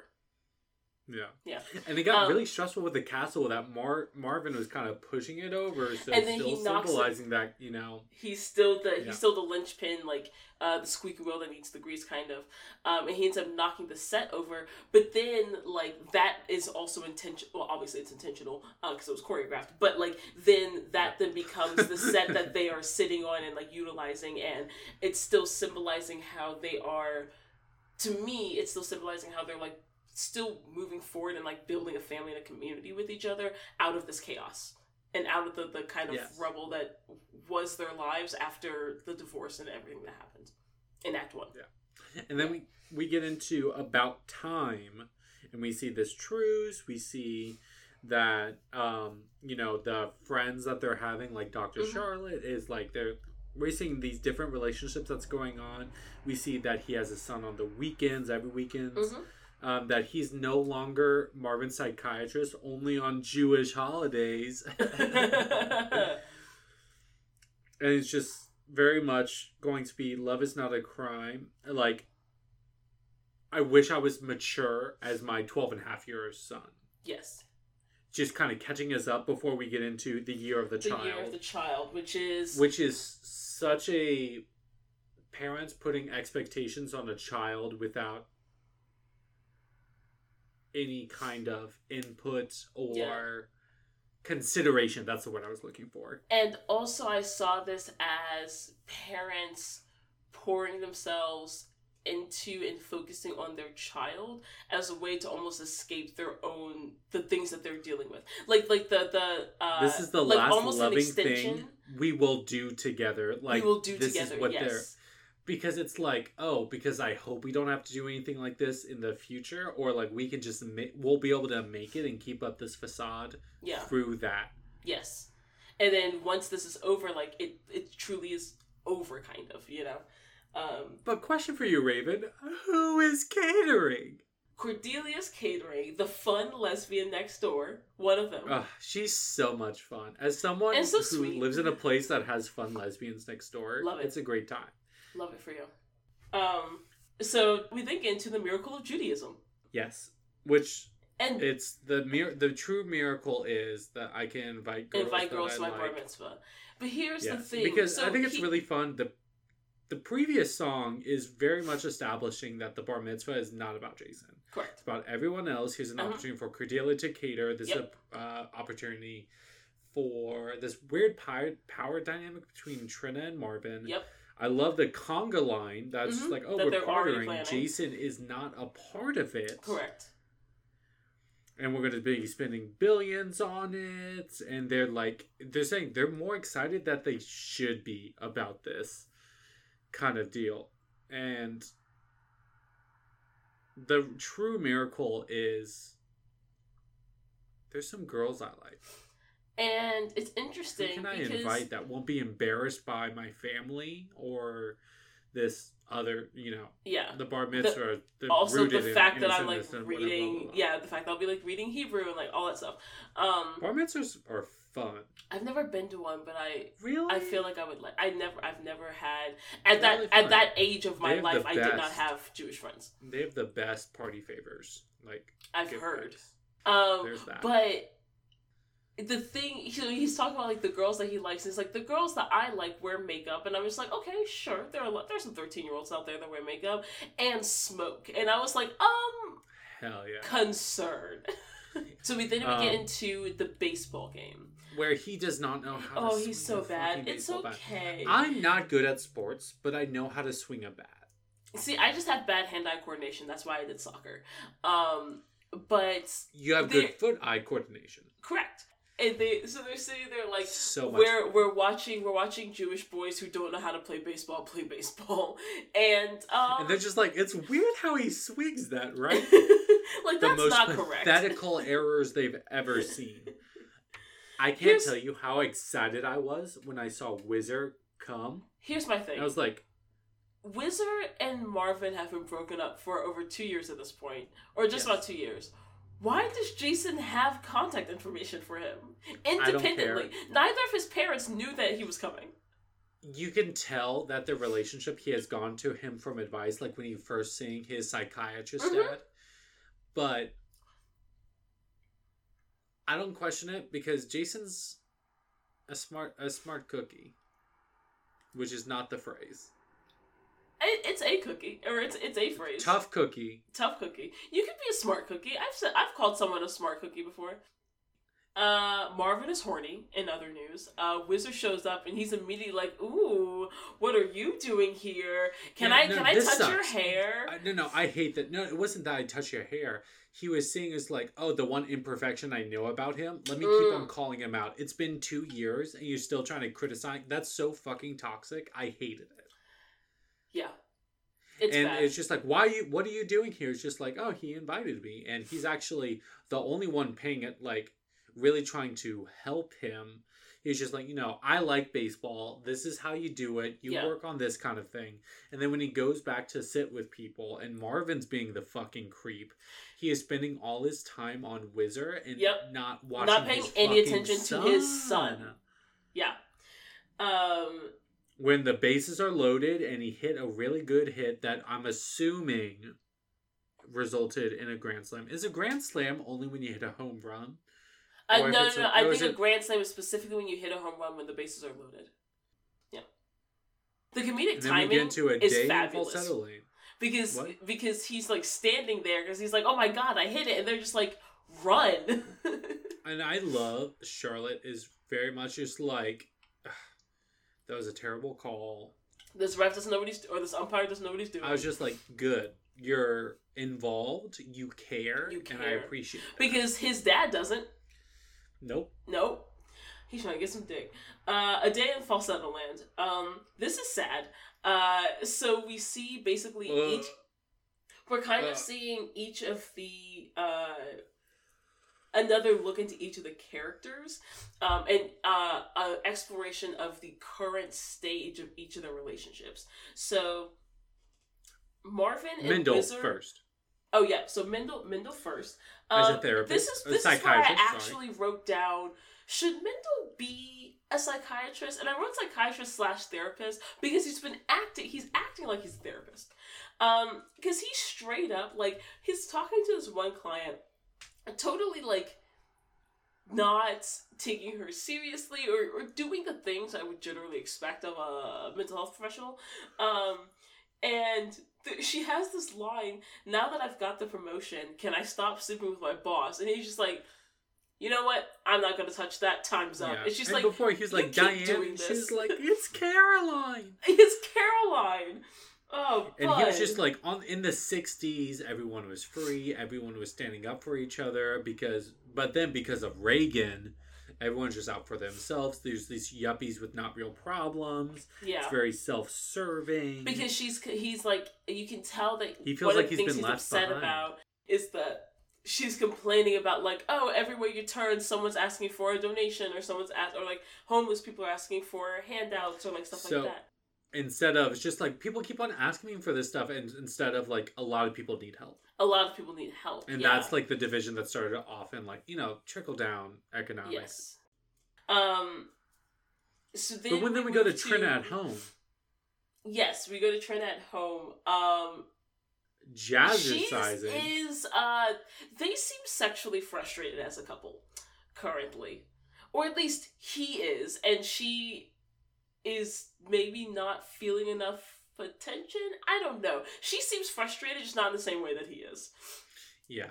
Yeah, but they seem not on the same wavelength, so there's a little bit of friction there. But the thing that I do like about their relationship is that we still don't get the sense that there is abuse or like emotional negligence or anything going on in their relationship. It's just like, yeah, this is a thing that heterosexual couples a lot of times have friction on. You know what I mean? Things are being neglected, and the attention's not being given to certain areas that would be helpful. Yes. And then we move to Marvin and Whizzer, and they are playing racquetball. Oh, I thought before them was the lesbians from next door.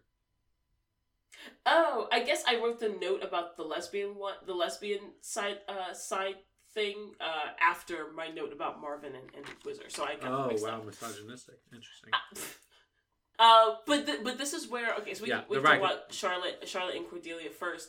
But this is where I was talking about the alternating dynamics between between them, because there's a moment where, and maybe this is just how I interpreted this, but there's here Charlotte is talking about her work, and she's like comes home from work and she's like, oh yeah, like the day was great, like I saved all these lives, like we didn't, like as many people didn't die as that no one died, like I saved lives, like things are going great, and like I'm in love, and like I'm in a good relationship, and like I'm happy, and my life is amazing, and I save lives for a living, and I feel great. Just heart attacks, gallstones, appendicitis, like up people's asses, and the tone that, or the reaction that Cordelia had, like her body language and the way she was responding to Charlotte, it gave me the sense that, like, it was something about the tone of how she responded that gave me the sense that Cordelia was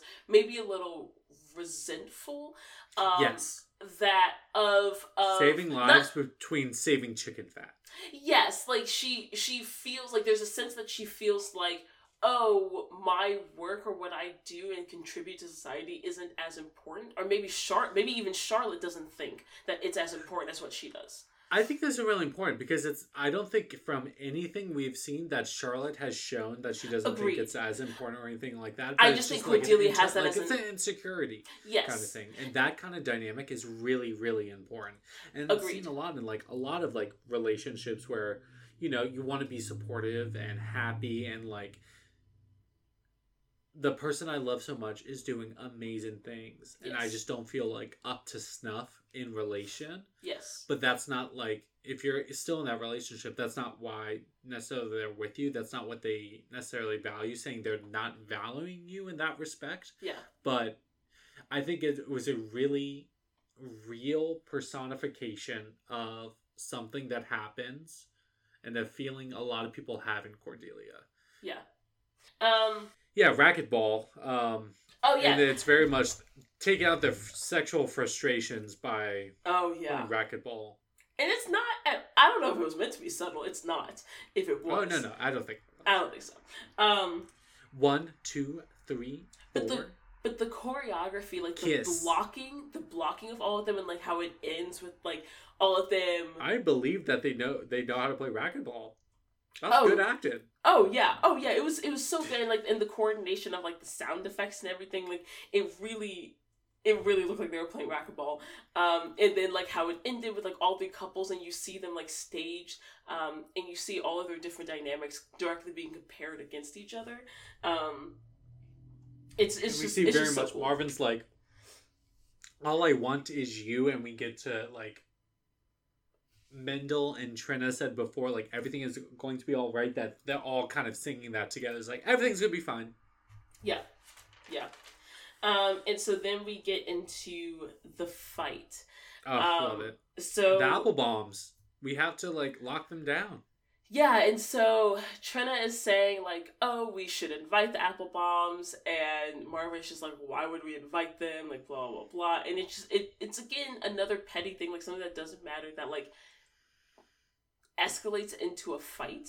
And so then Jason, of course, is caught in the middle of this, and he's like, well, fine, let's just not have the bar mitzvah. And then we get into everyone hates his parents, which is like... Which I love. These are the times that I love Mendel. Because Mendel, like, literally, Trina and Marvin are going at it, and Mendel and just steps in and is like, fuck out of here! And he's literally like, okay, let's just you move anywhere the fuck else. He Jason. takes the comical stage, super long crook, shepherd's crook, yes, and gets them off stage.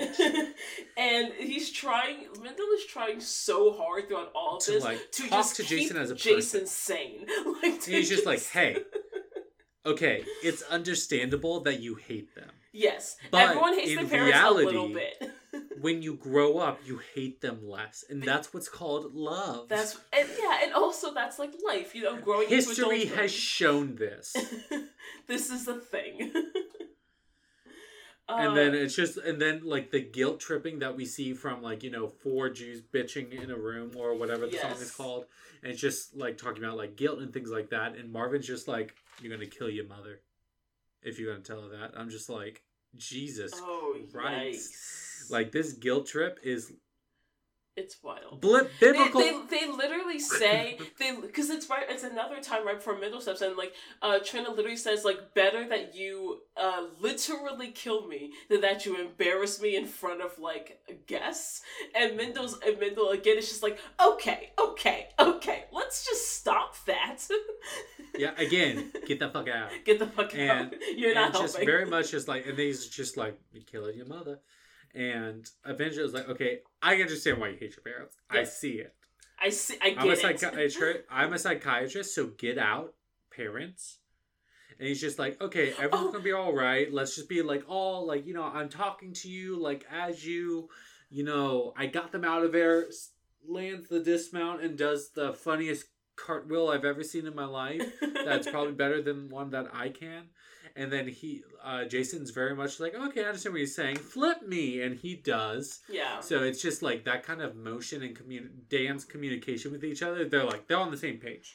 Yeah. And you see that Mendel, like, it does truly seem to be helping Jason. Like, Jason is truly like perking up and actually being able to move through the situation and not like break down and freak out. You know what I mean?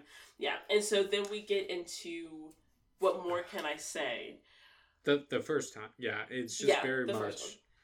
It's Marvin like in bed with Whizzer, so they have had sexual relations. Mm-hmm. And I was like, I was not expecting to see that, but it makes sense. Which I heard from my present company, let's see that dick.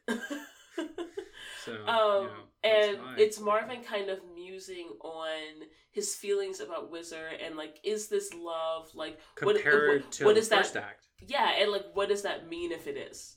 You know, it's just like such a tender moment that he's confused by their happiness. Yeah, he's like, if I say that I love you, it feels like it would be cheap, like just based on like how things have happened before. But like, I'm glad he's mine, and it also because we've heard Whizzer sing the games that I play, it also introduces the dynamic of like, if I were to say I love him, what would that mean and how would he respond to that? You know, like, because is that like, that's not really what he's looking for, you know? And it's very much like we've like, you know, having that instead of like analyzing every move as they move along, like Act 1, it's just like, oh, we've just been having fun. Let's think about that.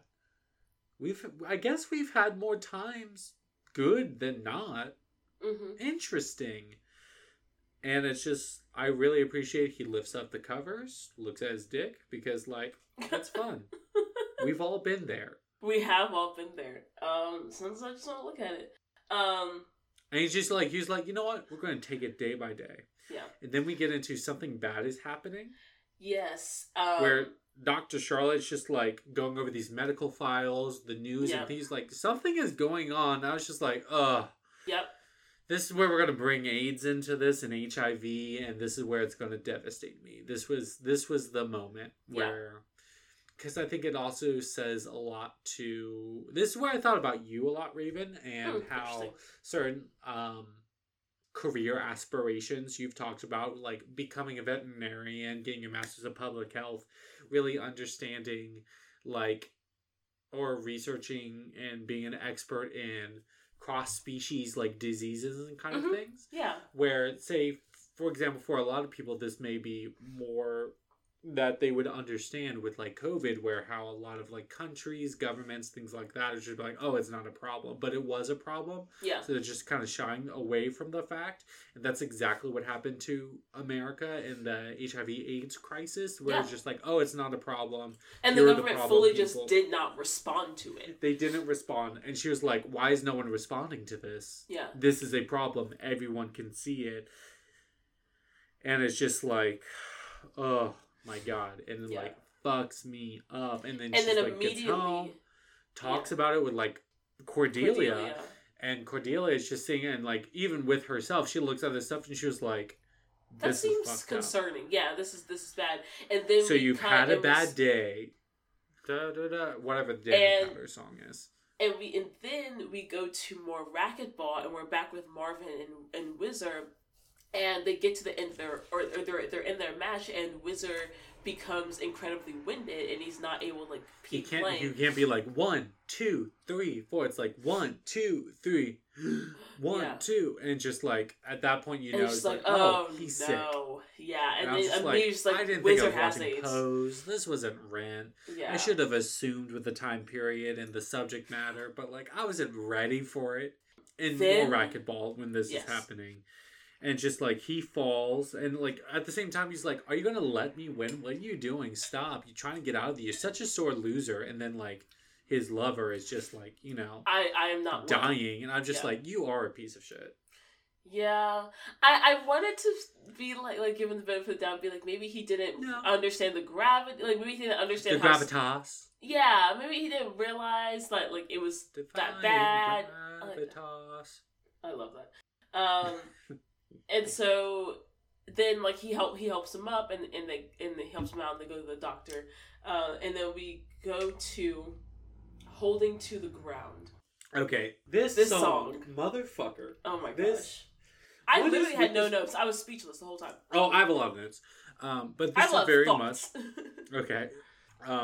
Her mother presenting these societal expectations to Trin, who is singing this song, is just like what life should be, how it should go, and everything like doesn't go according to plan. Mm-hmm. She's trying to hold on to the ground where everything is interrupted. The earth is shaking, and she's just trying to hold on to what she knows. Yeah, and it's very much. She's like not like she's trying to live her life, have that fantasy, have this family that is expected of her. But the million things are running in the way that she does care about is just like, okay, but a part of this that's unsettling to my core is that the lover of my ex-husband who left me is dying. And I don't know how to respond to it. I don't know how to feel about it, because she does like him. Yeah. I don't know how to explain this to my son who has a relationship to him.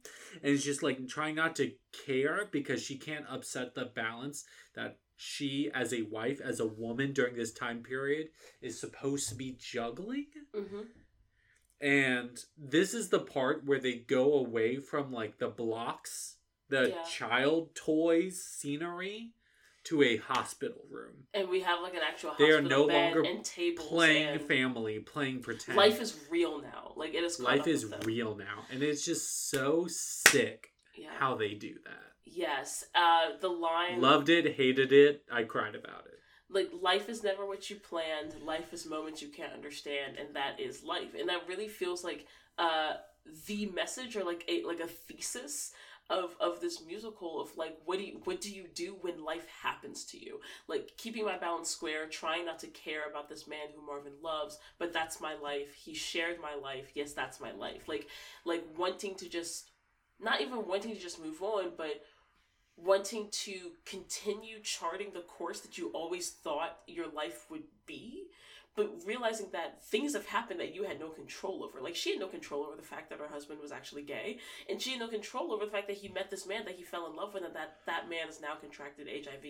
You know, it's just like, and what is she going, like, and again, I love being able to dive into these explorations and really see how she's emotionally coping with this. And it feels like, especially as we get further through this, like a couple songs later, we get like to Canceling the Bar Mitzvah and stuff, the way the musical uses the parental characters in this movie, the way the musical uses these parental characters to almost try to teach the audience how to deal with life's unexpected moments. You know? This fucks me up. Right. Then we get to Days Like This, and where Marvin sees Whizzer. Okay, whoever the makeup artist was for this. My and gosh. Also, like, you really need to go fuck yourself, Andrew Rannells, because how dare you act this way and be like, motherfucker, the fun, cool, gay lover is now, like, broken. Yeah. And you see that so clearly visually. And it's just like, today you look good. They're being very hopeful. And you're like, yeah, you look like his shit. The humor that's a part of it pisses me off. Why? In a good way. Oh, because I'm a human with emotions. Yeah. Because and you see, like, this. Not that it's bad, because it's good. Yeah, because they're saying, like, oh, on this day, like, you actually, like, it feels like you're on the road to recovery. Like, we can almost believe that there's a God, and it's like, but he's still, like, you can still tell the toll that the disease is taking on him, and that, like, and then there might not be any hope. And then, like, Cordelia comes in, and she has, like, all the hors d'oeuvres that she's been. Ugh, smells so bad. Ugh. So then... And then, I thought it was so funny, because then, Mendel and Trina come in, and they were, like, talking about, like, parking and stuff like that. It's just like, yeah, I've gotten better at, like, city parking. It's like, and, like, you think they would have moved the avoid... They would have moved the fire hydrant. Like, it seems like fire hydrants moved and stuff, and Cordelia is, like, laughs at that. She's like, what? Nobody laughs. I like that. It was a really good character moment that, like, really solidified Cordelia for me. Yes, and also it felt like kind of trying to, like, almost like nervous laughter, like nervous conversation, like trying to fill the space and fill the air. Have a moment of levity. And they do have another moment like that where they're just like, let's just talk about the weather. Like, let's just talk about anything else than the obvious. And then Jason comes in and is like, Whizzer, you look Dear awful. God, you look horrible. Yeah, you're dying. Like, you want to play some chess? And he's like, I do want to play some chess. Yeah. And and he's like, okay, I'll let you win. He's like, don't let me win. And he's like, okay, I'll let you win. Which is like, even Jason's just like, I don't believe in God. And I'm just like, Jesus Christ. Like, even the kid that everyone's praying to something that they don't believe in. There's no, like, faith, I guess, from everyone. Well, yeah, because like, literally the line, it almost makes you believe in God. Yeah, it almost Jason says that too, and that and I was like, oh, things are not going well for Jason's role models. Yeah.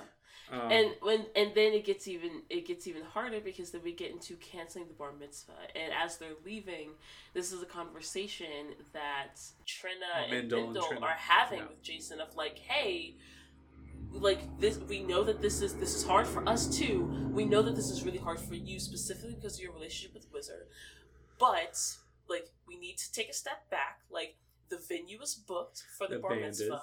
Like, the band is booked. We, like, Cordelia's working on the catering. Like, at the end of the day, we need to make a decision. Do you want to cancel the Bar Mitzvah, or do you want to keep, like, yes or no? There's no it? wrong answer. There's no right. It's there's just no like, wrong. do you want to? It's like, do you want to do this? No. Do you want us to do this? No. And they're like, you know what? No. We'll let you We're gonna decide, kind of thing. And then he says, "Well, why can't we just wait until Whizzer is better?" And this then is where tears Mendel, start. And again, I really like the role. Yeah, because Mendel is just like, well, Bud, we don't have any guarantee that he's going to get better. And this is where, like, the Holding to the Ground lyrics kind of come back, because they even have a Holding to the Ground reprise at the end of this, of, like, life is just unplanned moments, and you have to figure out how you're going to respond to it. And like, I think that was a really powerful part of this musical, like, that, like, line. Absolutely. Yeah, of like sometimes people get sick and they don't get better, and you have to figure out what you're going to do about that and how you're going to move forward. And I think it's really interesting because Mendel is saying, hey, what if we were honest with him and be like, we don't have the answers? And I thought that was like a really cool moment. For him, that was just like, you're a good stepdad and things happen. This is about being like bar mitzvah, where you become go from a boy to being a man. Honestly, this is the first part of it that like people you care about die. Yes. Yeah, and I really think that in a movie that, or I keep calling it, I mean, it's recorded, but in a story that does a lot to show where Marvin fails as a father, I think or fails as a parent, I think it's really important to show how Mendel succeeds as a parent, and it's in these moments where he's just he's saying to Trina, this is like, what I have. Because and I think so many parents, because a lot of children look to their parents as having all the answers, as being the superheroes of their world, and there's something to be said for the parents that can say to their children, I don't have all the answers. Like, I'm dealing with this. I'm a person dealing with this just like you are. And part of life is that, and we kind of have to just be here for each other. And I really like that Mendel is just honest with him. And then we get to the song Unlikely Lover, where they like kind of reflect. It's like, did you, Marvin was just like, did you think we'd ever be together? He's like, you want me to honestly answer that? And he's like, I haven't died yet. And it's just very much like, I'm going to stay by your side. Like, I don't care. We're going to be holding each other. You are my lover. This is like who I want to be with. Go to bed. I will be here. I love you. With some like humor, of course, like put into there. But like, and they're just like holding each other. And this is the part that like really fucks me up. And it's just like, oh, maybe he's tired. And they have like these. Then we have Charlotte and Cordelia that come in, and they're like, they're four lovers. And I think this is a really, really momentous metaphoric song especially for queer, like just community, where they like, understand each other, unlike a lot of the other relationships in this musical. And they're like, no. We're unlikely lovers. I love you. We are in this together. Four old friends, four unlikely lovers. Let's be scared together. This is awful, but like, I love you. And those like small interactions between each of them out of like the four of them, it's just like so well done that I was just like crying so like a lot. That I just like thought of. Because you just think back of, like, people you've gone through strife with, or, like, people that in your life, like, loved ones that have gone through similar strife, that you just, like, get to a point where, like, not that, like, was it worth it, or it's a point of reflection about those things that you are able to understand with only these people and no one else. And I was just like, motherfucker. And I really love the fact that towards the end of the song, they all say I love you twice, and the first time they say I love you, it's not to their partners. Like Cordelia says it, Cordelia and Whizzer say it to each other, and then Marvin and Charlotte say it to each other. And again, just that sense of community, and especially specifically placed within the setting of the AIDS pandemic and in a hospital. in a hospital, like, and the role that the lesbian community played in supporting the LGBT community in general during that time, like, it's just such a powerful moment. Oh, fuck me up. And then we get to another miracle of Judaism. Another miracle of Judaism, yeah. Where he's just like praying, just like help his friend. And I was just like, this is the point where I just like, if there is a God, can you just let my friend not die? And yeah. And then we get to Something Bad Is Happening reprise. And this is, I think, where they actually, the first time they say the words. Yes, but was Charlotte saying to Marvin, get tested? That's what I thought. Because a lot of the words were like I think infectious, like a lot of people, it's spreading. Like men to men. Yeah, I thought this was them saying like, oh, at first, like a lot of men have been getting sick, and Wizard was one of the men that also got sick, and he's going to die. But also, oh, now we specifically know that this is HIV leading to AIDS, and that is contagious, and you should get tested as his partner. So yeah, I think that's. And then we go to the lights, the airy, the breezy, the good time song. You gotta die sometime. You gotta die sometime. And the sheer existentialism. Yeah, because it starts off, I was like, you know what, this gotta happen. So I want to like go off like on top and stuff, like everyone dies kind of thing. Mm-hmm. And it's just like. And like trying it's like, why was I chosen specifically for that? Like, life sucks. Like, that's the ball game. Like, okay, I quit. And he's like, to go out without care is the last mountain I climb. And he's just like, that I'll climb the last mountain I'm climbing, saying it over and over and over again, convincing himself to like accept that he's dying. Fucked me up so fucking much. And it's just like, Andrew, like, if you're listening to this out there, like, how fucking dare you? I was having a really good weekend. And on this Sunday morning when I was watching this, I was just like, how dare you? Sunday morning rain is falling. But yeah, like, especially as he starts to like break down towards the end, and it's that it's that existential dread of like, yeah, you gotta sometime like being the human condition, the nature of being alive is that you will die, and so part of you is like, I mean, yeah, it was going to happen, but why does it have to happen now? Why do I have to be one of the people dying from this disease? What does this mean for my life? Like, why couldn't I have lived longer? What would that have meant for me? And processing all of that at once, and just again being a member of the audience and watching a human portray a person experiencing that, and diving into what sort of state you would be in that moment. Yeah, you know? And so I was crying a lot for this, and then we get to the song Jason's Bar Mitzvah. For sure. I was just like, seriously, I had so audibly when he was just like, I would have my bar mitzvah here. I was just like, oh. It just like evoked such pure emotion for me that this musical fucked me up, Raven.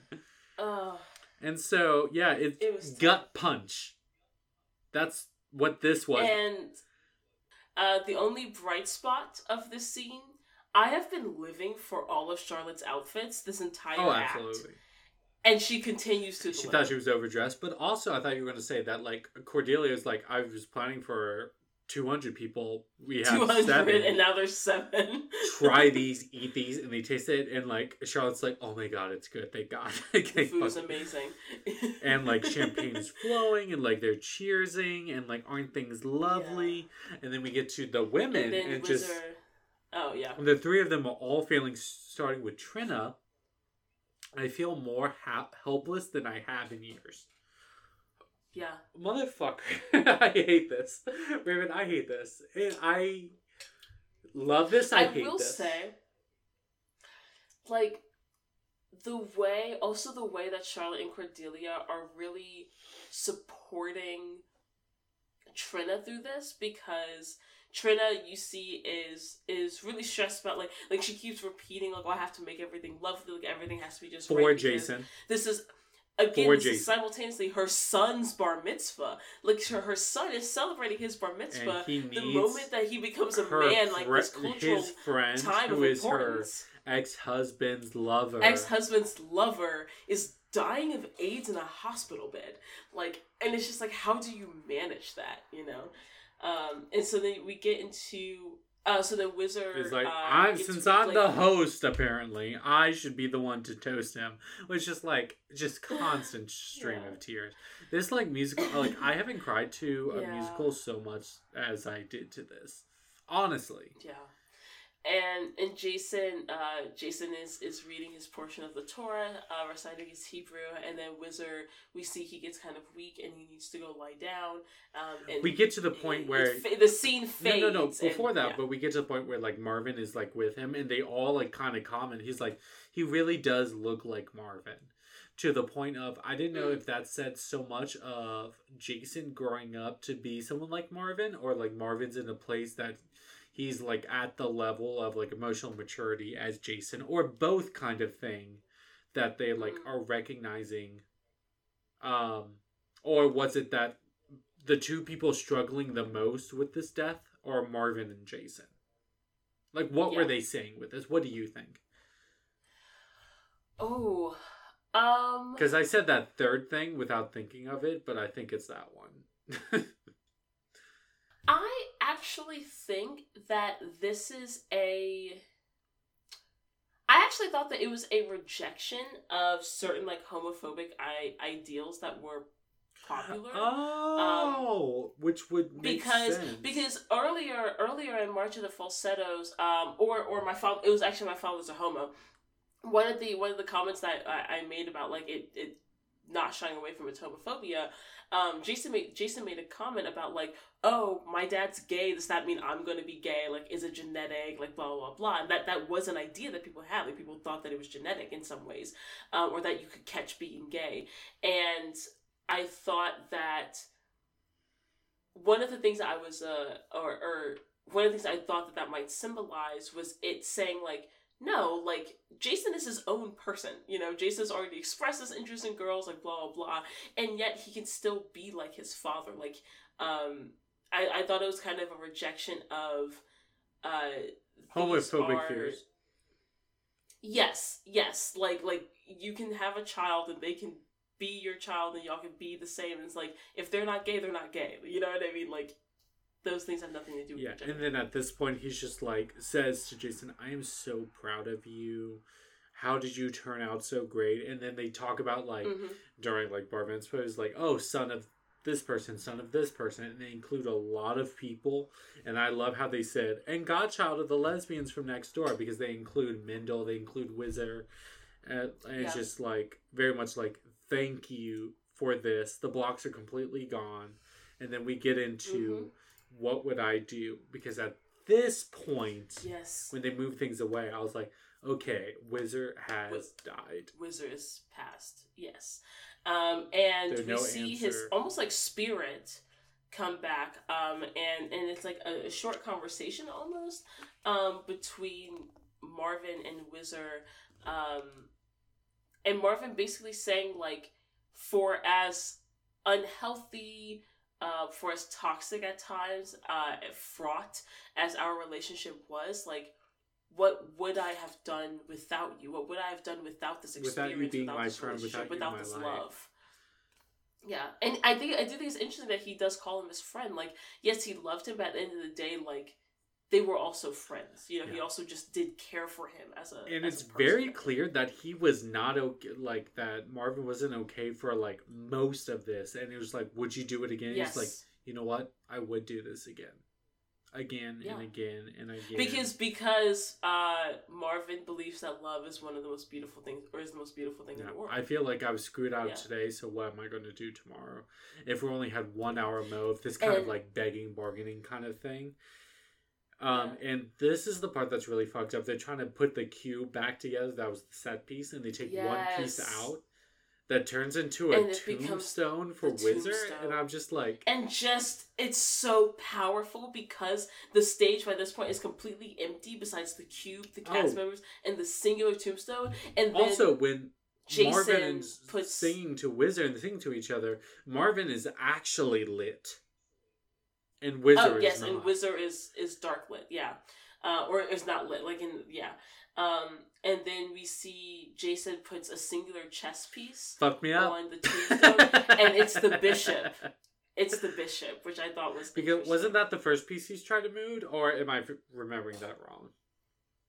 Oh, I think it was, but also the bishop is like the advisor. Yes, and I think it's also like I was like wondering what chess piece he was going to put on there, and I was like, if he was going to put the queen, I was like homophobic, and I was just like ready. And then we get into a reprise of Falsetto Land, just sung by Mendel. Much of the same lyrics as before, but with an entirely different context. Teeny tiny band, yes. It's just those who are left. Lovers come and lovers go. This is where we take a stand. Welcome to Falsetto Land.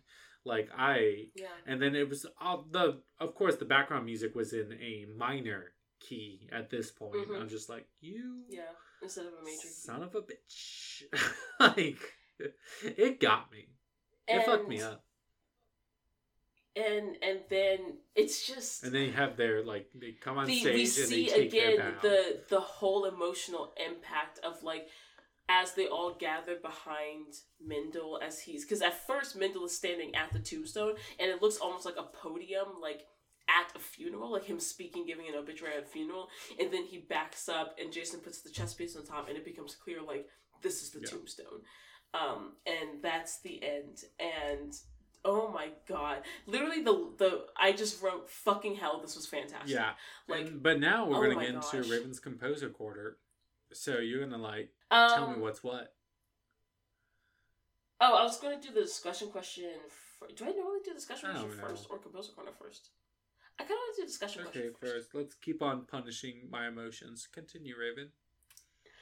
So, I already have a sort of answer for this, so I can go first. I'll go first. Okay. But I wanna discuss what, if any, and we've hinted at some already, so feel free to pull any of those, but what, if any, symbolism or foreshadowing did you identify or connect with as part within the musical, and what do you think it meant? And for me, because specifically it's about Falsetto Land, I think the fact that Act 2 begins and ends with Falsetto Land, and it's mostly the same lyrics, but just with very different meaning now that with the added context of the events of Act 2, one, I think it's amazing. I think it's so artistic and creative, but specifically, I think it gives the story a sense of, like, inevitability, because at the beginning, I think, like, we talked about, like, oh, now this is an AIDS story, and to an extent, like, the moment that you learn, like, Act 1 is like, okay, this is a story about two gay men, and the relationships that they have with the family and stuff like that. But then when you enter Act 2, it's like, oh, specifically, this is a story about two gay men in the 80s, and there's only one thing, in America, there's only one thing that can mean. And so it kind of, like, from the moment you learn that this is the 80s and you take a second look at Marvin and Wizard's relationship, it becomes a sense of inevitability almost, of like, oh, and like the moment you know, oh, Wizard has AIDS, like even if they don't know it yet, we know it as the audience. And it just becomes like, it's no longer just gender roles and how does this mean from a family dynamic and stuff like that, but also what does it mean to be dealing with this, and how does that and again, what does life mean, and what is the value of that? And I like the fact that it begins and ends with Falsetto Land, because it gives it that sort of cyclical sense and that sense of inevitability. Well, for me, I think definitely, and I talked about before, I don't know if they did it like well, but when Trina was saying during her first like psychiatric session, she was like, yeah, give me syphilis, give me hepatitis kind of things, I was just like, okay, I know where this is heading. Yeah. And from that kind of plot sense. But I also think when I had a better understanding of the set pieces, where there's just like, oh, they're playing pretend, this is like a game to them, furthered by like some of the songs, like playing a game and the chess match, and like chess is the most beautiful thing in the world and things like that. I think that it's like, at what point is this going to become real? Yes, and so when they start, like, we're trying to make a home, or what the song is called, and they were like, oh, there's actual props. I was Yeah. like, oh, okay, so we're This is moving real away now. from this idyllic kind of, this is what it's expected to me, and we're moving more to reality that now we have to deal with it. Yeah. Yeah. So cool. Just a well It's done. just so well done. Well done musical overall. Okay, so now we do indeed get to my Raven's Composer's Composer Corner. Corner.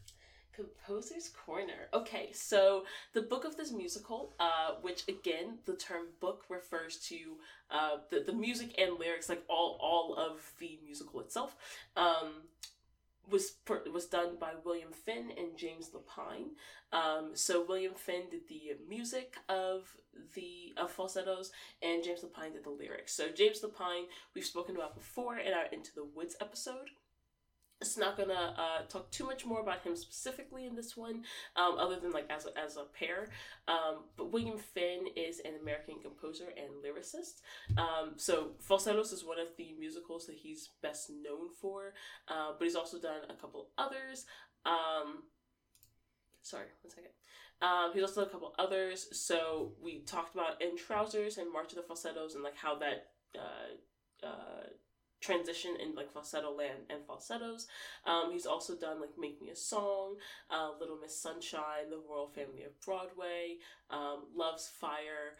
So he has kind of a decent sort of not filmography, but like writing credits, I suppose.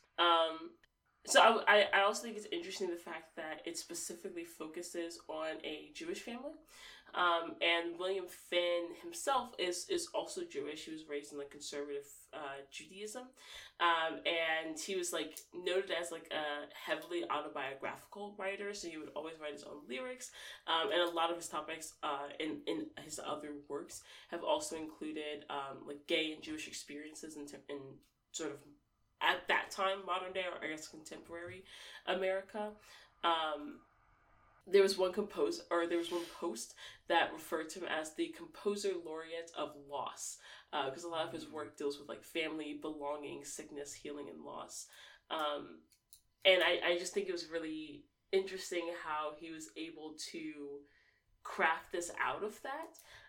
Because I think back to when we did like Fiddle on the Roof. And how that was so culturally centered also around a Jewish community, not necessarily the Jewish community because there were multiple, and just again how that presents its own other dynamic to the story and to the way the characters interact and the specific relationships that they have with each other. You know, I think it'd be interesting to. I don't have many like Jewish acquaintances or friends, but I think it'd be interesting to kind of get a direct perspective or review by someone who's of that community and like maybe has a little more insight into some of the like social nuances of the culture. Yeah.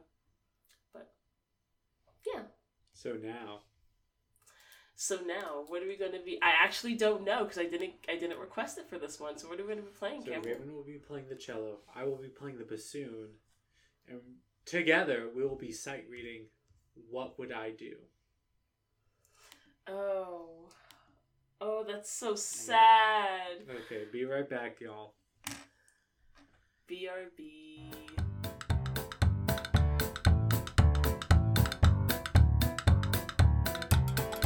Okay. That was so hard. Yeah.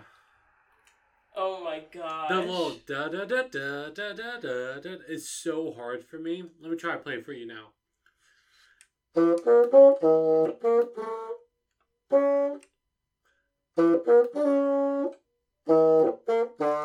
It's hard. That's so hard. But we're gonna do 95 to the end, so it's fine. So tired. And heads up, so Raven, much. because you're playing Marvin at some point during this song, I die. So it's just going to be you. No. Yes. Okay. Yes. I'm Wizard, barely know her. Wait, give me a second, because I literally don't even remember what this part of the song sounds like. Okay, We can go slower. I'm gonna try my best. I'm just gonna try my best. That's all that can be said here. You ready? Yes. Okay. 1, 2, 1, 2, 3, 4.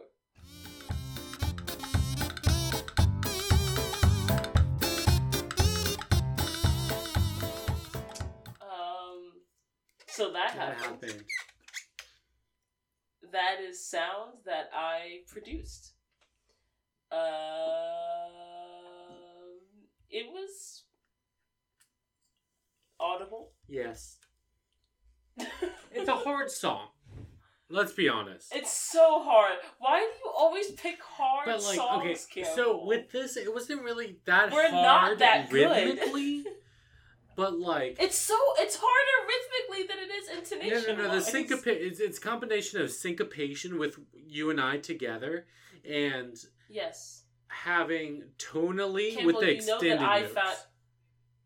Okay, but you say that it's not hard rhythmically, but you know for a fact that I find syncopation specifically to be difficult. But you know eighth notes, and that's almost the hardest you have. So. But Raven, I got. Well, that happened. We did it. We finished. We're gonna practice it another time, I'm sure. We're gonna put it in a music book for Raven and I to not feel bad about ourselves. But you know what? We're at the end of the podcast. We're at the end of the episode. And Raven, question for you: what did you think? 10 out of 10. This is fantastic. It's beautiful. It's amazing. It is hard hitting. It has such emotional impact and weight, but it also makes you laugh and it makes you think and it makes you cry. And the set design is amazing. The acting is amazing. The music is amazing. The vocal performances are amazing. I have no notes. You had a lot of notes, so that's a lie. But I also agree. I'd give this out of 10 out of 10. I was debating between 9 and 10. I was just like, no, but this evokes so much emotion for me. Yeah. And I can't think of anything that I did, other than the character of Marvin, as a person, and the ethics of Mindel's profession. I can't think of anything I disliked from a story or, composition perspective. Yeah. Yeah. It was amazing. Good. Highly recommend. Campbell, I have a question for you. How can you find us? You can find us wherever podcasts are found. So that's Podbean, Spotify, Apple Podcasts, Stitcher, Google Podcasts, whatever. Literally wherever you find podcasts, we are there. So that's really rude that you're sucking through your straw while I'm speaking to this, Raven. But, it is what it is. And when you find us, we hope you rate us favorably. Because on most, if not all these platforms, you can either rate, or subscribe.